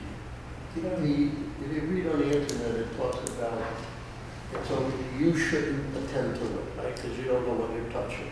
And we know the electrical is the highest one. I mean, they're pretty good at keeping that going, because somebody's going to be out of lights, right? But there's plenty of places, there's two in the North Beach where the loop is hanging down, you can almost reach up and grab whatever that small cable is. When I read all through other towns, it says, you don't want people touching it, it should be reported the way you do streetlights to the police. Now, I don't know if that's the right way to do it, but certainly, they're not gonna fix it, right? That's only a reporting mechanism. I have pictures of most of it, of where it's, needs attention. We just need to know who to give it to, and maybe a contractor is the right guy. But they're so obvious. I mean, there's ones that are just wrapped around the Right. pole. I was in telecommunications for 40 years. The only guys that remove cable is the thieves, because they'll, sell it for scrap. Nobody pulls out old cable. It's a lot of labor intensive. Right? Yeah, they don't. They don't. Well, maybe,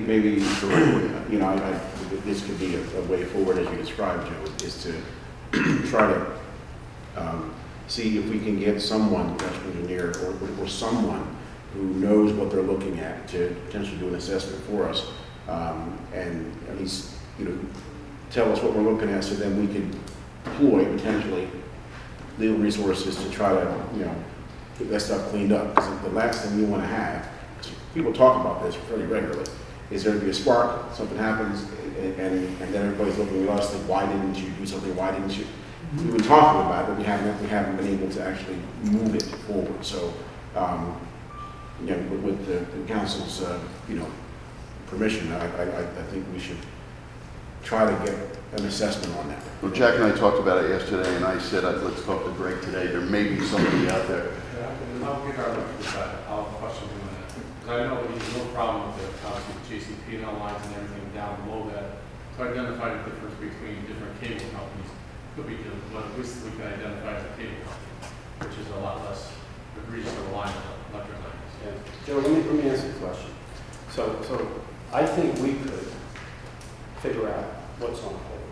You can. John's a telecoms guy. I'm I'm trying to volunteer myself. I was just looking. And I'm not suggesting that we are the experts at something like this. My question is to what end? If we hire an electrical engineer that's certified to do this, that, and the other thing, and points to that rat's nest and says, that's all Comcast cable.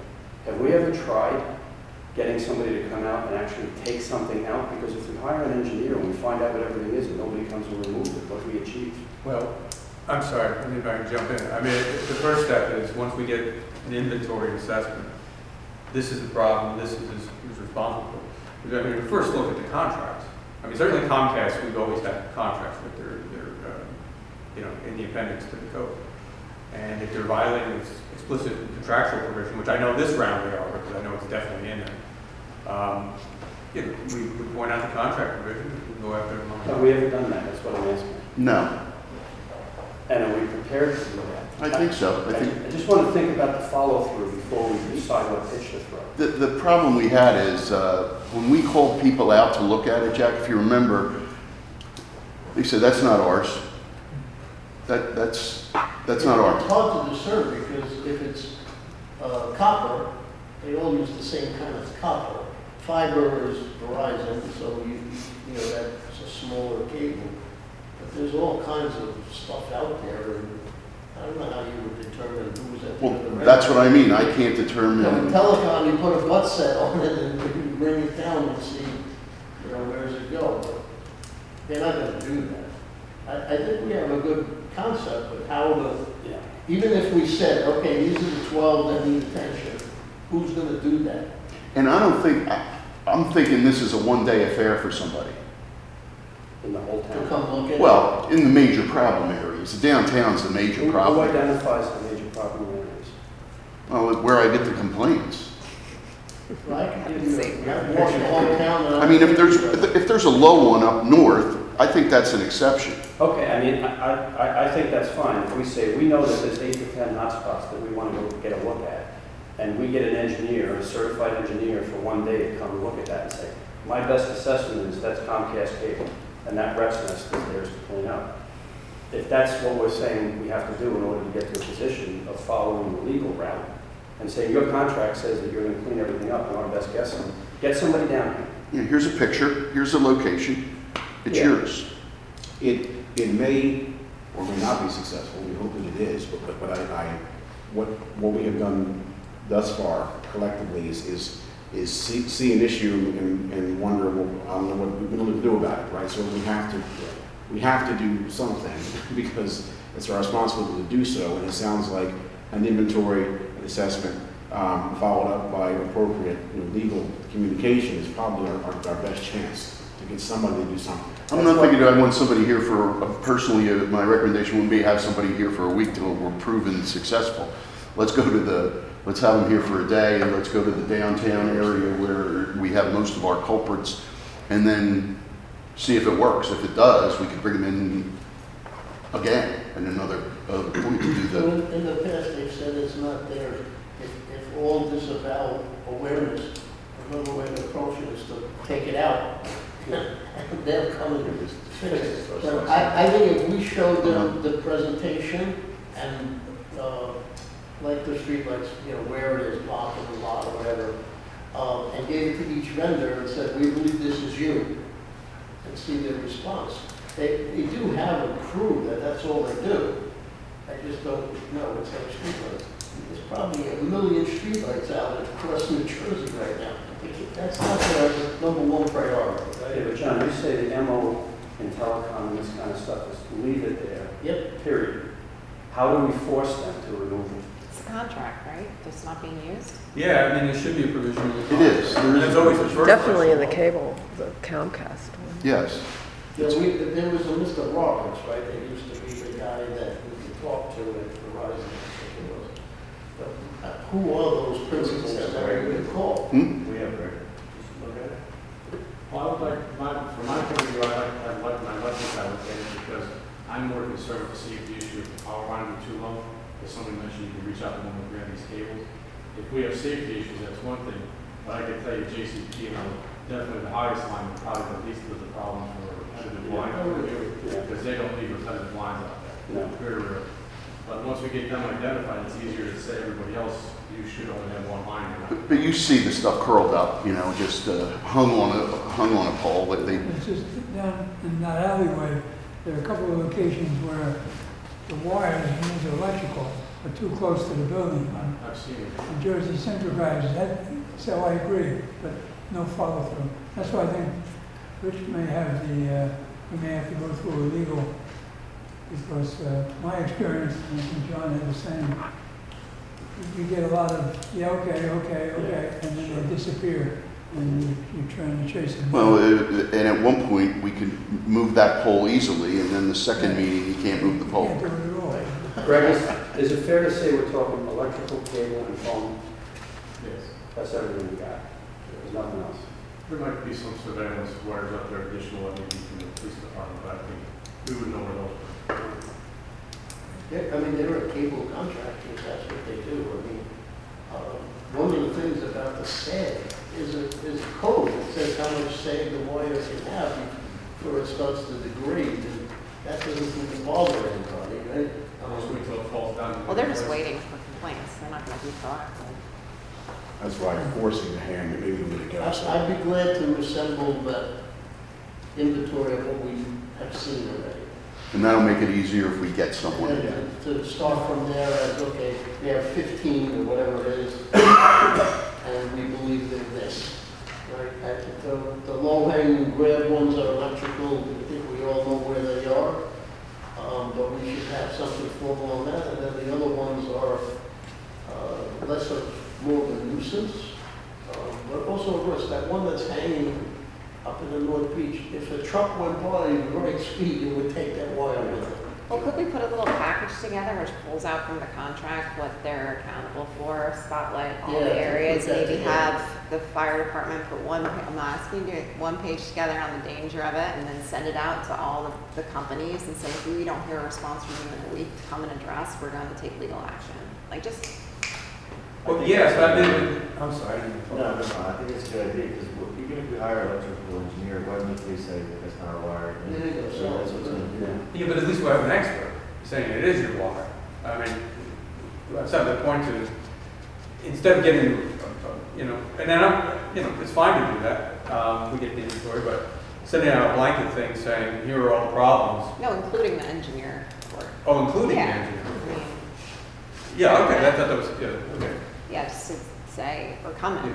Like, you can do it voluntarily, or we can come, Mhm. just to, Okay, so I'll put an inventory of what I know. To give to the guy to come over to Yeah. expedite We'll that. get together and figure out how to proceed from there with the inventory and what's the best approach.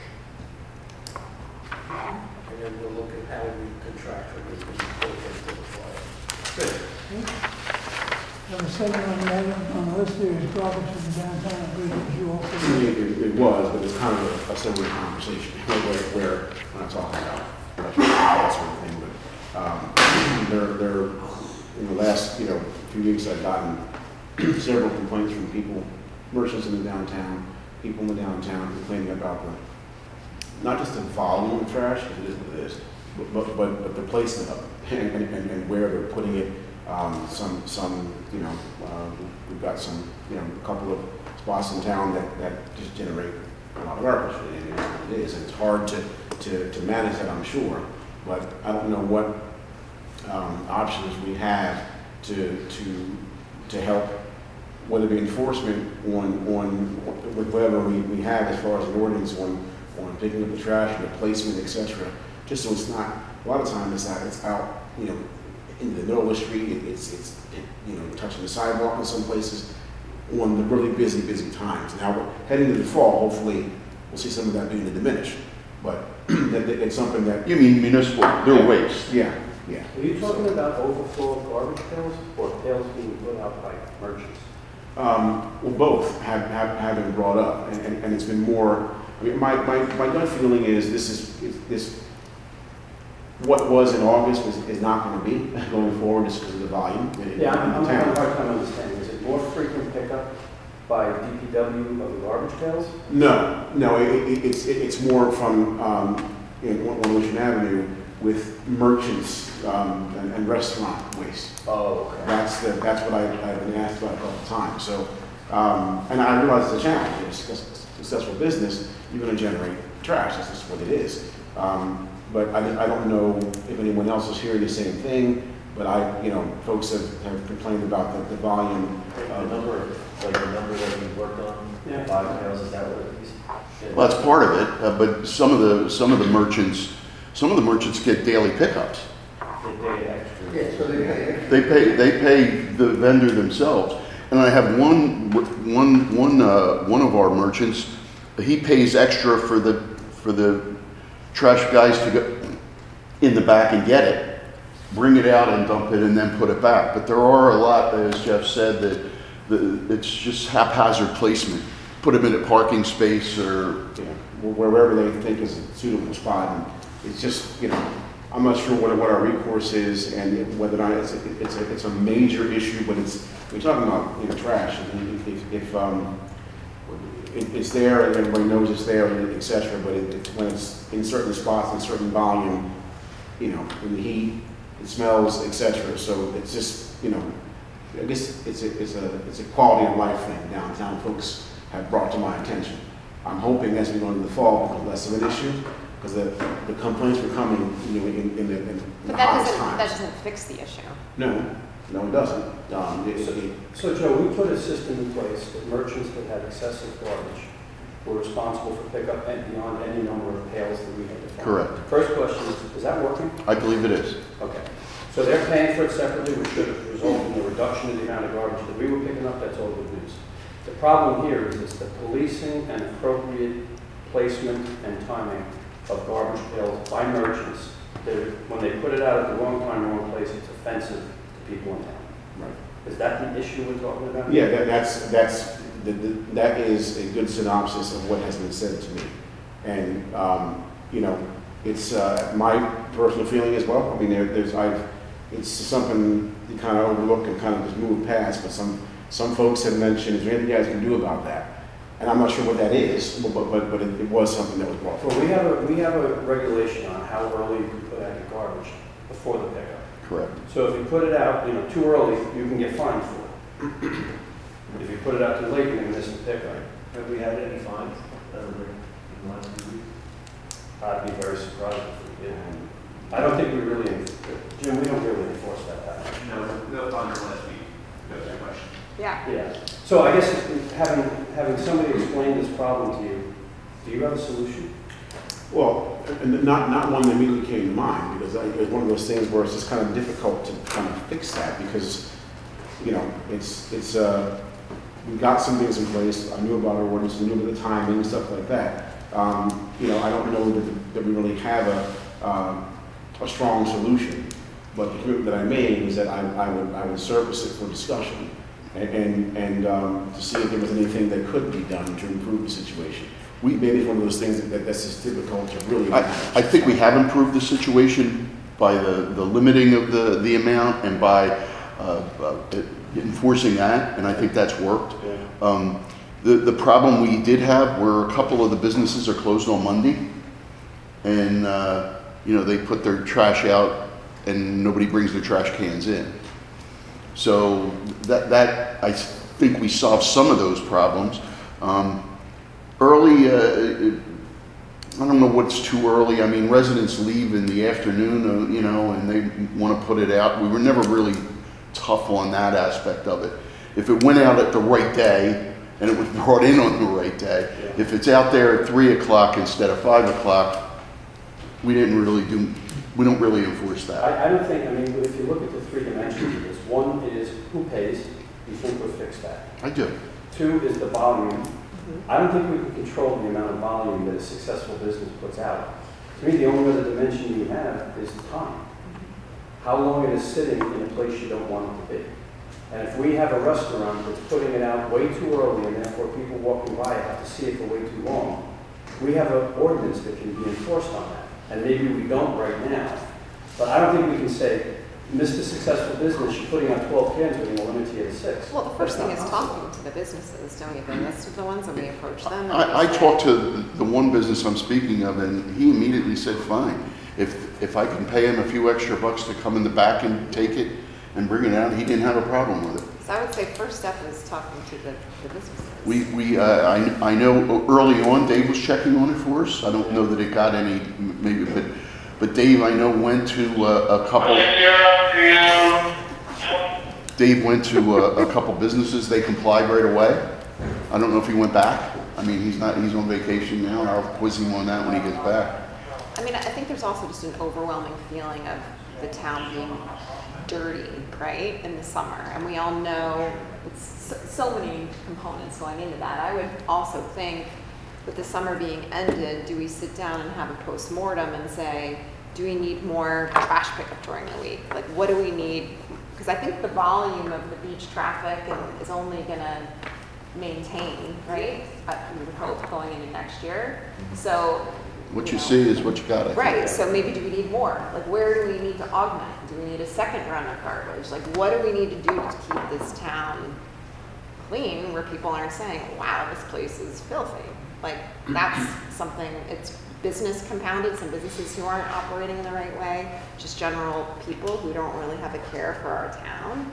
and then we could potentially fix it by bringing in, you know, more resources. Like, what is the problem? Yeah, we And gotta what are the different categorize the problem. solutions? Yeah, and again, this was a couple of folks that came, and maybe just that particular day is in August. I mean, the hottest. Right, So- So it was probably at its worst at that point when it was a bad day or whatever, and they just decided to say something. That doesn't mean it's just groundswell of irritation or anger about it, but it just happened to be. No, I'm hearing. So, I'll ask Public Works and Code to keep an eye on it over the next month. Let's re-emphasize taking a look at it. You know, we thought we solved it, but maybe it's, you know, creep comes back. Well, you solved one part of it. Yep. Certainly, that's it. The other thing, for me, is directly related. They stack stuff in the alleyway, Well, the alleyways are a problem. and so you don't see it out on the sidewalk. When you go in the back, and I mean stacked, they break down the cardboard, you have stacks of cardboard, cooking oils, and the alleyway back there, I think we have to touch on what Heather was saying, may have to be more frequent pickup, even if it's, you know, say, not only can you not put this stuff out on the sidewalk, you can't stack it in the back there either. It's gotta be out of here, period. Because there's just too much stuff accumulating. They're so busy, 24 hours, they end up with, Oh, no, that's true. I mean, right after the pickup, they're starting to fill up again. I mean, it's successful, is what it is. Yeah. I get it, you know. I mean, it's one of those things that becomes, you know, it's just a challenge. And even that is, okay, so what do they do about it? What can, and everything's going to be easy and a snap, you know, fix, but we just want to be responsive to our residents, and even when the answer isn't really clear, or what, you know, what we can offer isn't a quick fix, or even, you know, a super solid fix. Folks were heard, you know. Yeah, But I think so. now is a good time, right, to go through and figure out how did summer go? What were some of the problems? So we plan for it going into next year. Like, next year, it's kind of like, you know, if the Fireman's Fair comes around in the beginning of May, like, we know there's going to be a ton of trash, you know, the next day. And so it starts to call in early hours, weekend hours, and needing people to be here to clean it up. Like, I think we need to just think about how the season went and what do we need to prepare for next year and what do we need more of. and we'll refocus We have for the plenty next of time month to on prepare. evaluating if it was just a one-off kind of thing, the heat of the summer thing, but I'll put it on the next workshop. what we have is community events. All right, so I'm gonna just go through a bunch of things that we have going on. So coming up this weekend, on Sunday, is the Historical Society celebration. So from 3 to 6 is the members, sponsors, and you know, the borough kind of, and everyone should have gotten the invitation to come through and take a look at that.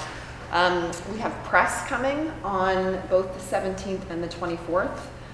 So we'll see if we get some coverage on that coming out. But so the members is on the 17th, and then the following weekend on the 24th is open to the public.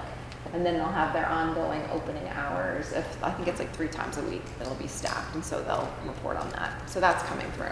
So Chris Doxey, Mark Lexstein, they've done a great job there. So Great.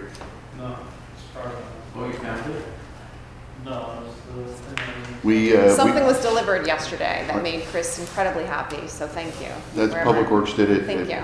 It was the plaque that was on the school before it was demolished, and when it was dedicated, but it was a slate engraved plaque, and it was about an inch. It was over 400 pounds, I think. Is it And inside? We're just Or we we can were go through the floor. somebody donated a granite. We moved it ourselves, we figured out a plan. We didn't have one, Oh, I thought Chris was but going to he get us helped us out To- with getting a plan because together. I thought it would be in a million pieces. So it's coming together, so if everyone wants to go in and take a look, and I think they're going to be planning something around the Christmas time too, and they'll try to get some programs going through there. It's a nice addition to the town. A lot of stories we have. Then we have the rec center, or the ribbon cutting, and kind of an opening house for the rec center. We pushed that back a week. We're looking for it to be 10/14. I'm wondering if we can have some help specifically from the DPW. So there are 3 lights in what I call the game room area, whatever we want to call that. There are 3 lights out up there. In the gym, there are like 2 panels that are missing. I don't know how we do. Ceiling tiles. Yeah. Oh, They're like, Should have, maybe, gotta check. okay. The lights, part of the problem with the lights, to ignite the light, there's an arc that has to happen, and when they're not used regularly, that gets bad. So if you flick the light a bunch of times, because we've changed valves. Okay, so you just like go up and down? And Yeah, it generates that Kick in. spark. The kids will do that. And no it gets corrosion on it. I definitely, worked with Sean on that in the past. And I did see 2 of them out when the seniors came last week, but I got them to come on, right? But even the one in the back is rusty, right? I think the condensation from the air conditioner gets to it, and it's rusted. I know Joey painted it last year. Yeah, so maybe we can do a walkthrough because I'm hoping to get support. So we're aiming for 10/14, which is like 4 weeks away. We want to paint that room, the game room, to like a light, some kind of blue. Right now it's got wallpaper, like a gray, drabby sort of feeling. So we want to get some paint to go over that. I'm told it's Paint the wallpaper. paint the wallpaper, just everything. No, that hasn't been done. I mean, I scraped the cables the other day because there was like some. There's a they must film. have had glue. Yeah, I don't know what. And I cleaned them up, but it seemed to be fine. But I think it'll come together nicely. The team did a walkthrough yesterday. We've got the air hockey table in there. We ordered new air hockey kind of pucks. We're looking for more donations. We found a second TV. Is that the TV you donated? There's an LG TV. Yeah, in the back room. Yeah. So we want to mount both of those TVs on the wall. We want to get some gaming consoles like Xboxes, and get maybe like 6 or 7 like beanbag chairs to throw around because we need to still make sure the room works for the seniors. So we don't want like furniture that's like a couch, right, for the kids to sit down. So when you push the tables back, just throw some beanbag chairs in where I they try can to kind of. encourage them to come here as many times as I can. But they feel like that I'm pushing them out of their room. You know, and we don't want to push them out. We just want to make sure Sure. that the kids, it's the building that's supposed to be for the kids. So we want to make sure the kids feel like they can use it. we got to figure out a way to monitor it, though, right? Yeah. Yeah. I mean, we need to figure out a way to monitor it, that people aren't wandering over from the various Well, they'll have establishments next door. Yeah, bad things can happen. Yeah, and I don't know if we did it, but the lock that enters the gym from the foyer, it no longer latches. I don't know if we did that because we had open 2 things, but we really need to look at the locks. For a while, the door wasn't locking, but I lubricated it and it seems to be working. But I think That's slamming. ideally we'd want a lock That pad we can that use. the police could unlock. You could unlock it from where you are, right? And so we know if it's open gym time for the kids after school from like 4 to 6 or something, it could be open. Yeah. I think we can consider investing in the building. I mean, it's come ways, right? And it'll be a slow start. We're not anticipating like crazy use. We know the majority of people who are going to use it are going to be pickleball people, so they're crazy. But, just get some activity going on in there and just get it open and say, hey, this is a place for the kids, and want the kids to say, hey, if you want something here, we can roll it in. I think this rollout would be if we had your event and a lot of kids showed up, that would be good advertisement. Yeah, we need the Edmunds platform up and running for that, because that's going to be the piece that's going to be collecting data, collecting information, collecting families, so we can be emailing people and letting them know. So I need to kind of get that up and going. But it would be great if we could have the room painted, TVs mounted. The ceiling in there is...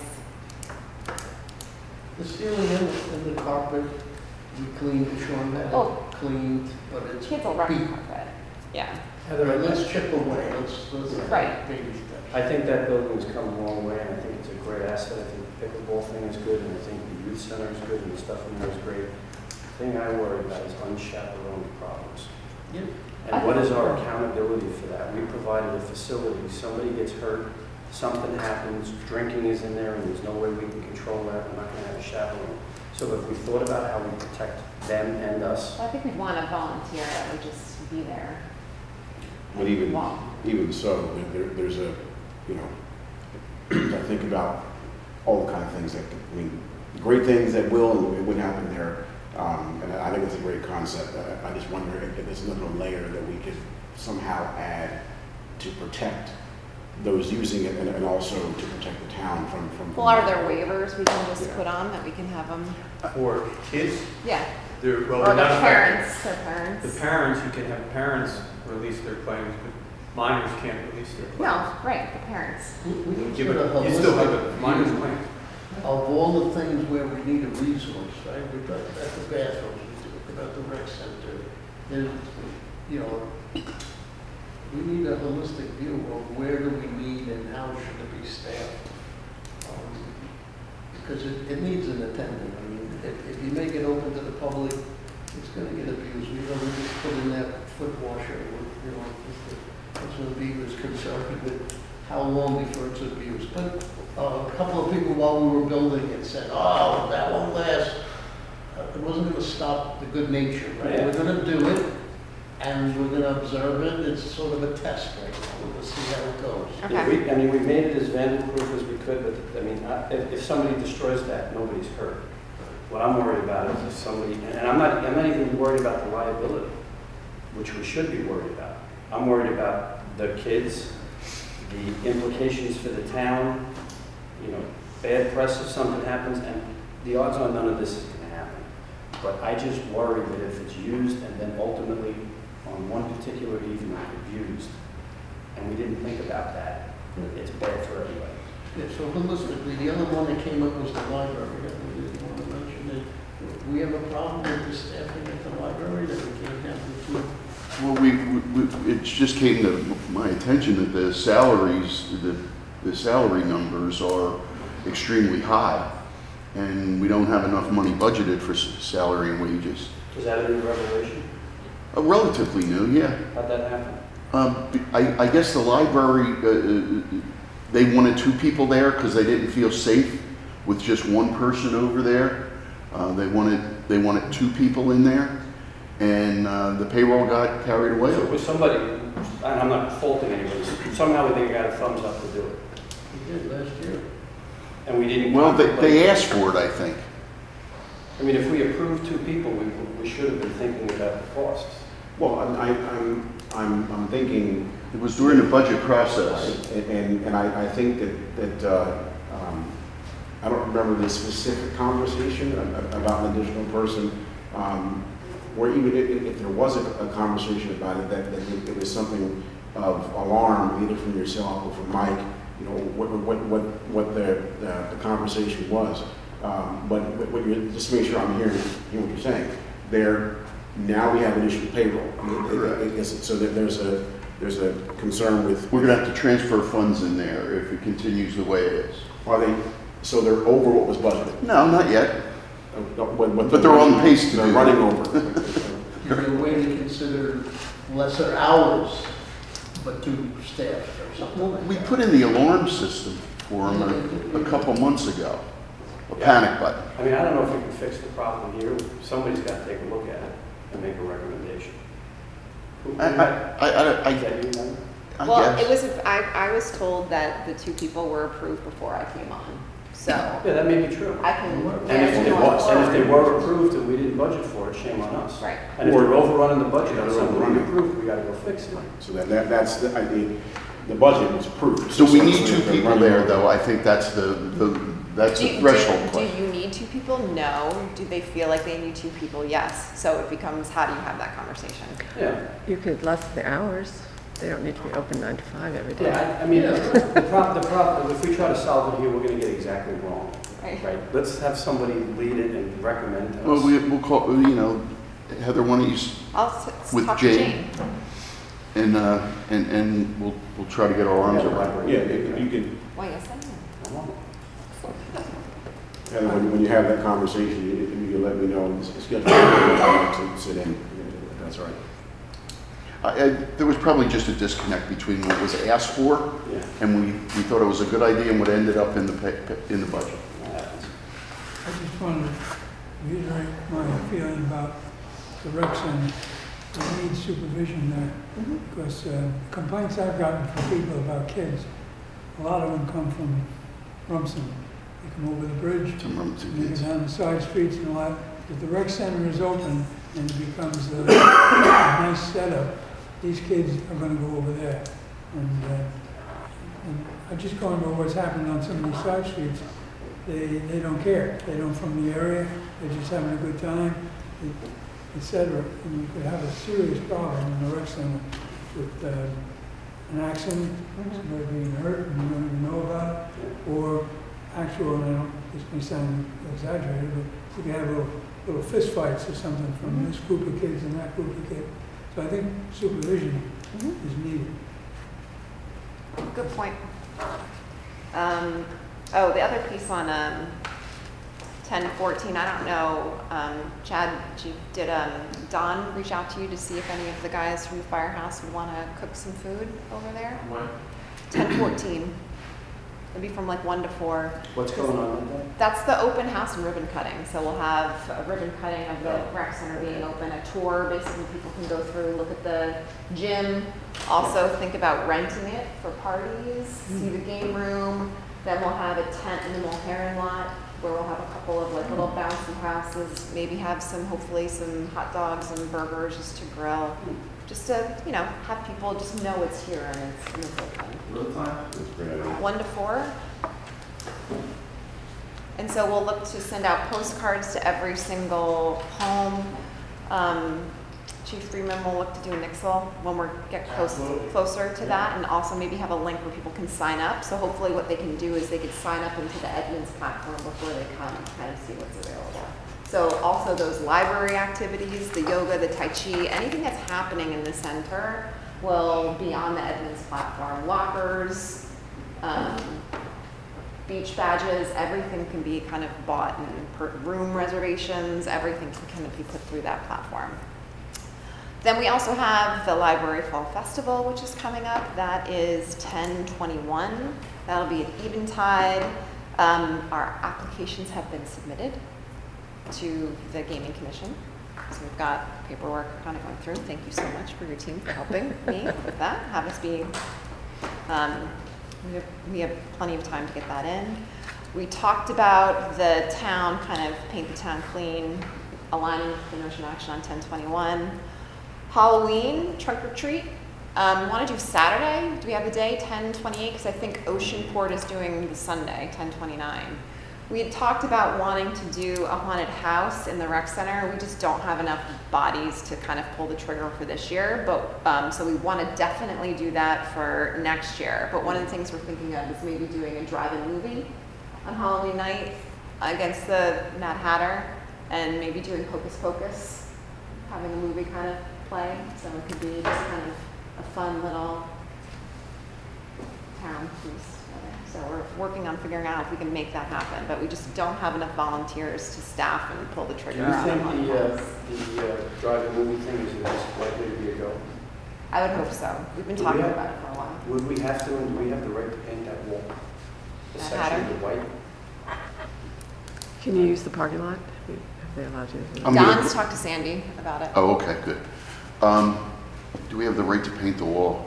I guess that's the only thing that looks nice on the building. It is is that wall. If you put gray up there, a movie wouldn't show Did up. Hatter paint it, or? The Hatter did it before they went into their problems. I'm trying to think of how we could do it. We could probably hang something.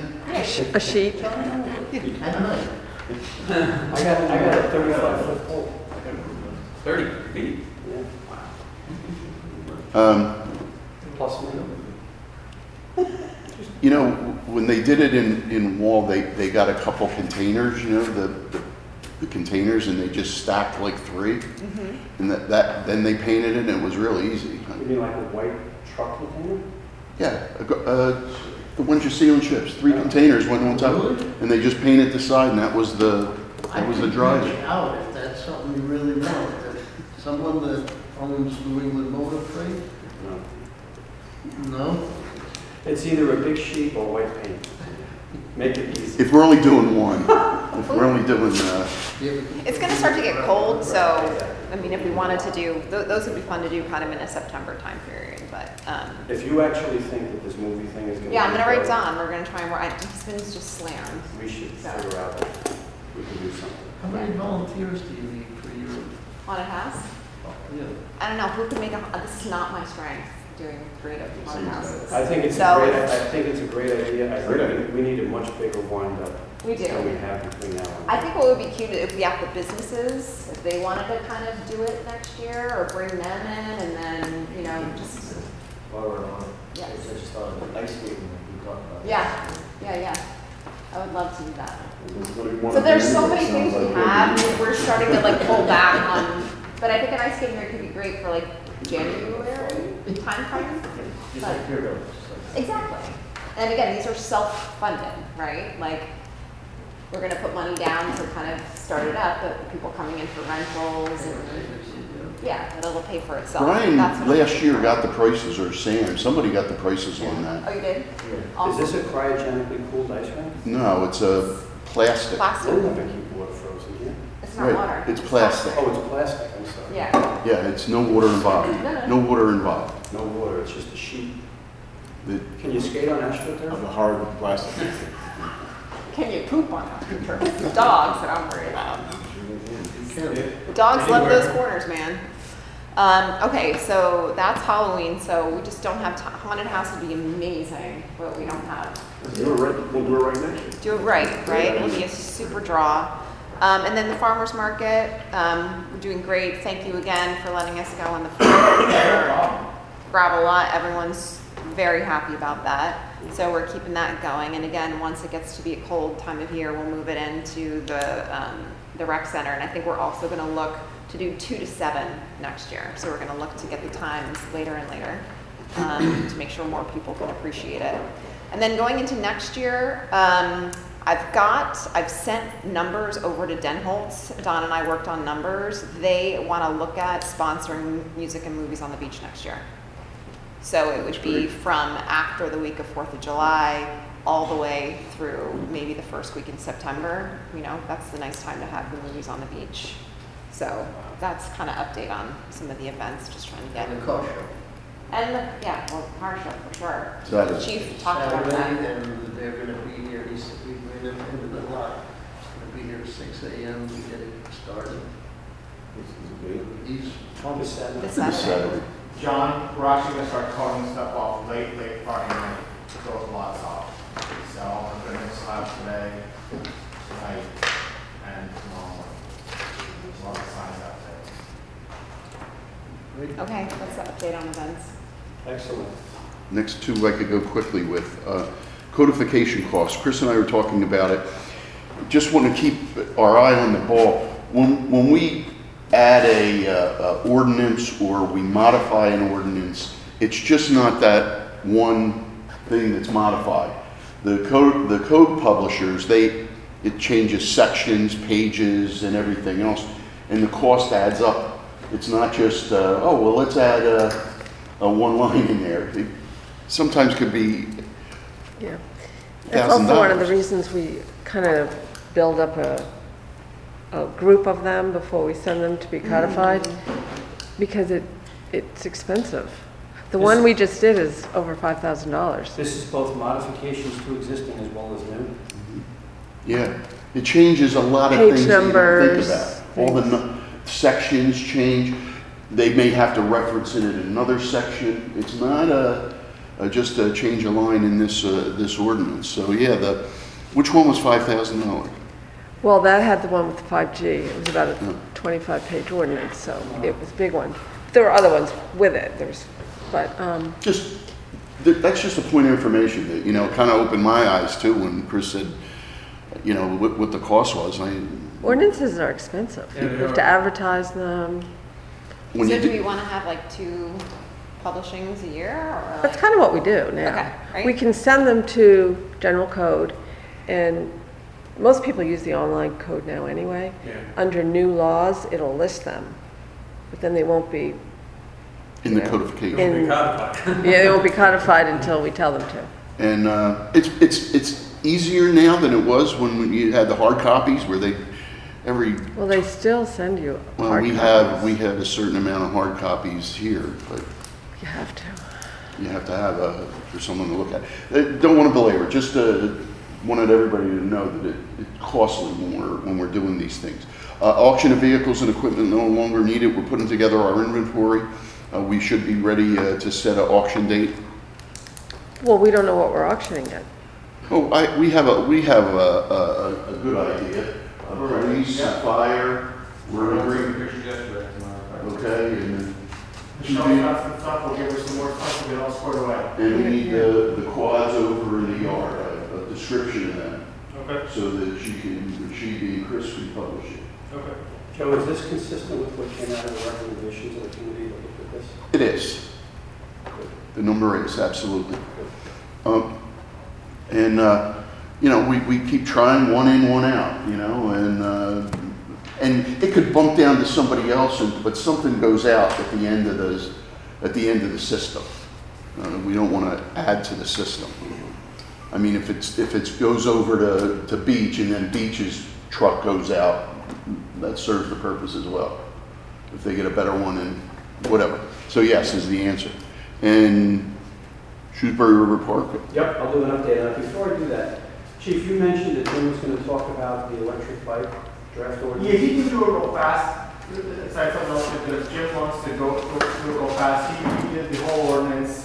Rich is gonna take a look at it. You guys all wanna take a look at it, see who wants to go over it, but also we also wanna add the fines. What do you think is a reasonable fine Okay. for this ordinance? Just a question. So I know you built it on something, Jim, that existed already. Correct. You've tailored it to Seabright. I have. What you have there, you'd be comfortable with for us to review. Absolutely. Okay, That's that's fine. one question. Sure. There's so much in the news about lithium batteries in households and burning down houses. Is there anything that we've contemplated about lithium regulations around this? No, I didn't get into that. It was just to use the bikes. That's all that wall had. I tailored that part of it to Seabright, and I added in a section for the low-speed vehicles because we've had problems with primarily Long Beach residents bringing in Seabright. I didn't get into batteries. That's something we can add on Okay, to I'm not- and discuss. Yeah, But- I mean, that's a tough one, right, because it's private property. And what people do on private property is their discretion. I guess the big thing would be storage of the batteries, correct? And where to charge them, where we could do that. I don't know where we can tell people to do it besides their garage. Not to belabor this, have we had any lithium battery fires in any houses, any structures? Within Seabright proper? Yeah. Okay. Not yet. Okay, thank you. But just real quick, it's Wall's ordinance that tailored it to us. It's not really much to talk about. It just goes over use, where you can't use it, where you can use it. So if you want to take a glance at it really quick, I can email to everybody. It's a very rough draft, but that's pretty much all I have to say. Two questions. Sure. Is there a speed restriction? There's a speed restriction on it. There's how much power the engine can put out. It's all spelled out in there. It defines what these vehicles are, where you can have them. For the e-bikes, pretty much, we're limiting, it goes by the state statute. The state actually defines what electronic vehicles are in different categories. And it tells you where you can have it, where you can't have it. One place where we did allow them because the chief wanted it, and I agree, to keep off Ocean Avenue, is on the multi-use splash pad, as we call it, on North Beach. And as far as the low-speed vehicles go, it pretty much just bans from Seabright. There's really no way we can operate them. Where did you decide to do on splash pad? Allow the vehicles on there. Pedaling or an electric use? I just put it that they're allowed on there. We can put in there, if we want to restrict how they're used on the splash pad, that's something I can easily add in.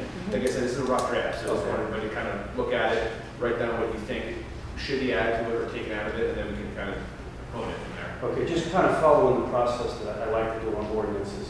Would you send it to Chris? Sure. The administration committee will look at it. They review ordinances. Just make a recommendation to the council.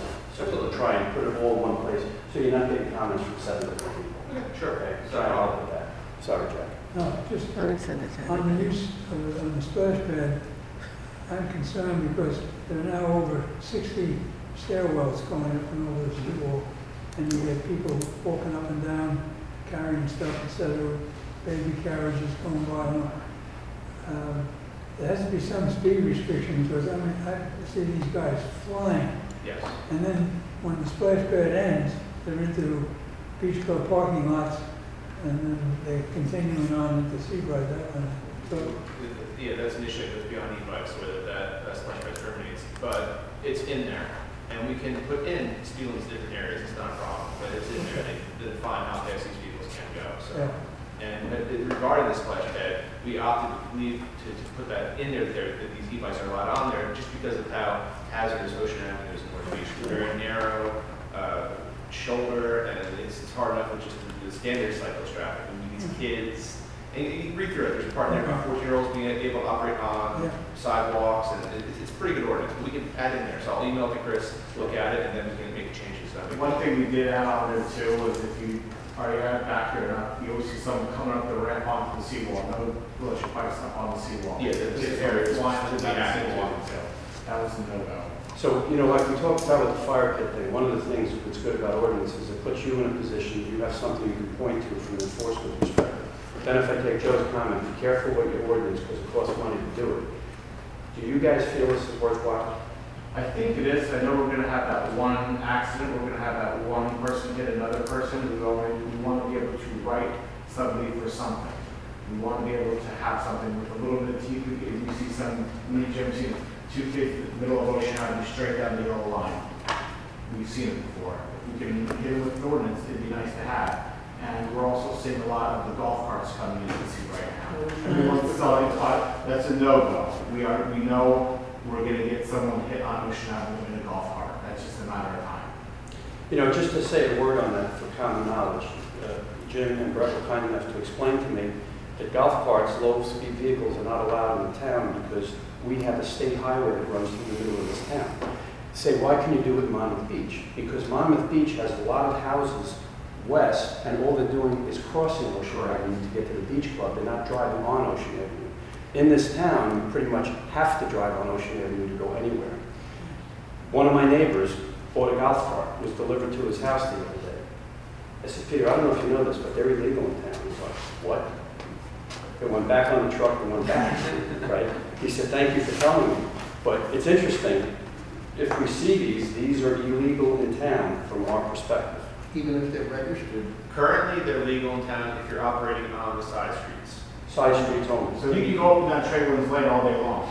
But that's it. So this ordinance, the way it's written right now, will actually remove that as well, just it will not be permissible to see right at all. Just done. So to John's question, if somebody registers it, I saw someone get pulled over in a golf cart on the beach. Didn't have a plate, but then I noticed there's a guy that lives back by where the other supermarket is. He has a license plate. Does that make him legal as a These vehicle? vehicles, the best way to educate yourself about these low-speed vehicles is just Google low-speed vehicle, and New Jersey DMV has a great site that spells out everything. They are treated exactly like any other motor vehicle. As far as like a car or a motorcycle, you need a plate, registration, insurance, all of it. There's some specific things that are unique to these low-speed vehicles that are different than their traditional car. But with that said, you need all this stuff, your license, registration. So if you see somebody driving one of these go-karts with no plate on it, it's illegal. They have to have gas, they have to have electric motors, not gas. I'm not going to get into all the details, but it's spelled out exactly what. But you just can't be on the state highway. No, you can if it's, you can if it's special permission and it's 25 miles per hour or below.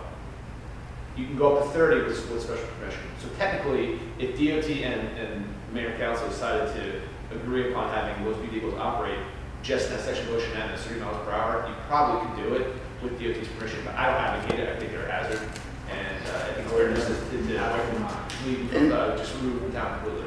And I know this is an e-bike discussion and we're talking about golf carts, but in the ordinance, does it talk about any aftermarket batteries? That's a phenomenon now that No, again, I just took Wall's ordinance and I just looked at it from a use point of view, what we want. the kids are buying these juiced up lithium batteries online, so they're going faster. They're not, there's no slow, whatever. I guess the only way you can deal with that is a speed restriction. It'd be the speed Which restriction, you and have. the power restriction, which is in there. The power restriction is in there as well? Yes, 750 watts, I believe. But I don't know, that led my question, how do you know? Pull them over. Yes, I mean. No, I mean, how do you, If they're going too I've never fast. even- you gotta take the bike apart to look at the battery? I don't think this is really what the ordinance is really designed to do. The ordinance is really designed to be able to write somebody a ticket if they're operating the e-bike in a reckless manner. Right. And it's also to make sure that if we do see a golf cart come ripping down Ocean Avenue, we can stop it and write that, and we can collect the fines from it. If it's not, we have no way of looking at values and seeing how many. Okay, I was just wondering how they did that, because I'm If someone's reading more about it. operating from reckless, do they get like a reckless driving ticket, like a car would? They're subject to- On an e-bike, like a DUI, same? No, we would give them we would write them the ordinance for improper use of reckless driving of the e-bike under our ordinance, so we would collect the fines. But what the fines would be is what we decide what we want the fines to be. A lot. Chief, what happens if it's a minor? They get the ticket, Same way. same way. They're also subject to Title 39 state statute, so anything that's not contained within the ordinance, so they violate the state statute as well. You said we can make illegal golf carts instead of a seaway. Right now, the only place you can drive golf carts, let's just say from Center Street, drive over Ocean Avenue, back onto Center Street on the east side. That's pretty much it. And technically in our parking lots, the ordinance says you can't do that either, so they're essentially be banned from Seabright entirely, which I think, I personally, and I know Chief feels the same way, is the way to go. Just for planning purposes, could we also make e-bikes illegal? I don't know about that. Yeah. I don't, it's, I don't think they want to. I don't think we want to do that. I don't think we want to make e-bikes illegal, because everybody, I mean, we have the police department. yeah, we have. We're gonna sit down and discuss this, I just like to know what our options are.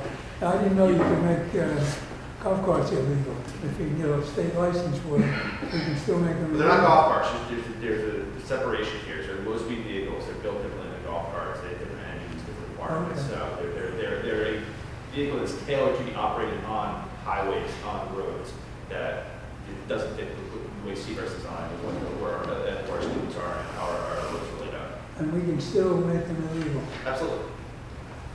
That's why I was wondering about e-bikes. We can do that. Yeah, it's a little different. Or could we restrict them to certain areas in e-bikes? Well, I mean, banning or partial banning of e-bikes is concerned in terms of a challenge as to, every ordinance has to be not arbitrary, capricious, and unreasonable. Could someone challenging the ordinance make an argument that you're banning e-bikes but you're not banning bikes? Why can't we just regulate e-bikes so they work more like bikes? They're slower, they're doing the things that bikes do. Okay, excellent. Thank you. And when you do get the, just think of the fines you might want to incur, maybe if a kid's on an e-bike, you don't want to hit him with, for a lot, I don't know what you're thinking, maybe for a golf cart, they can afford a golf cart, they can probably afford a higher fine, so just think about something you might want to have. Yeah. That's something that we guys need to discuss. Do the e-bikes are required to have any sort of identification on the bike itself, like a plate? No. The problem is sometimes people call me, I've gotten this call saying, take a look out the window, this guy's going, but how do I even call you to identify It's it? too late, but they're on the record, it's already gone. That's the problem with enforcement. Drone. Unless you recognize the driver. Yeah. Okay, moving on, talking about the Anchorage train station pavilion. Good progress here, things are tracking pretty much to plan. The bid package was released a couple of weeks ago, thanks to Colliers and Bill White for that. 12 companies asked for the bid package, which was good to see. Proposals are due at 11 o'clock today. They were due at 10, and we got one. Oh, it was due at 10. I just texted it to you. Oh, okay. Yeah, whatever. Yeah. Okay, so if we get an acceptable and compliant bid, if we do, the plan is that we would bring to the mayor and council a request for resolution to award. We would do that, and the anticipated delivery date is 6 weeks, which would put us into November.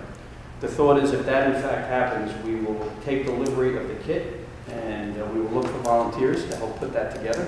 It's designed to be put together by volunteers. A couple of us have some construction background.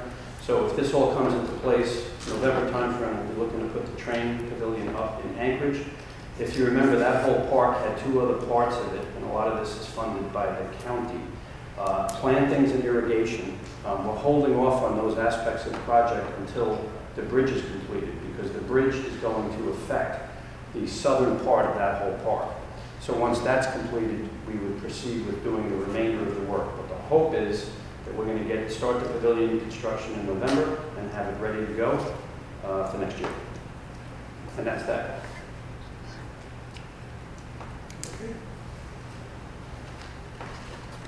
We do have several items for closed. Anybody have anything else on the agenda? No, we have just the resolutions, you can read those. And if that's all we have, then I'll make a motion that we go into executive session. Anybody approve or disapprove, or voice, all approvals? Aye. Okay. And,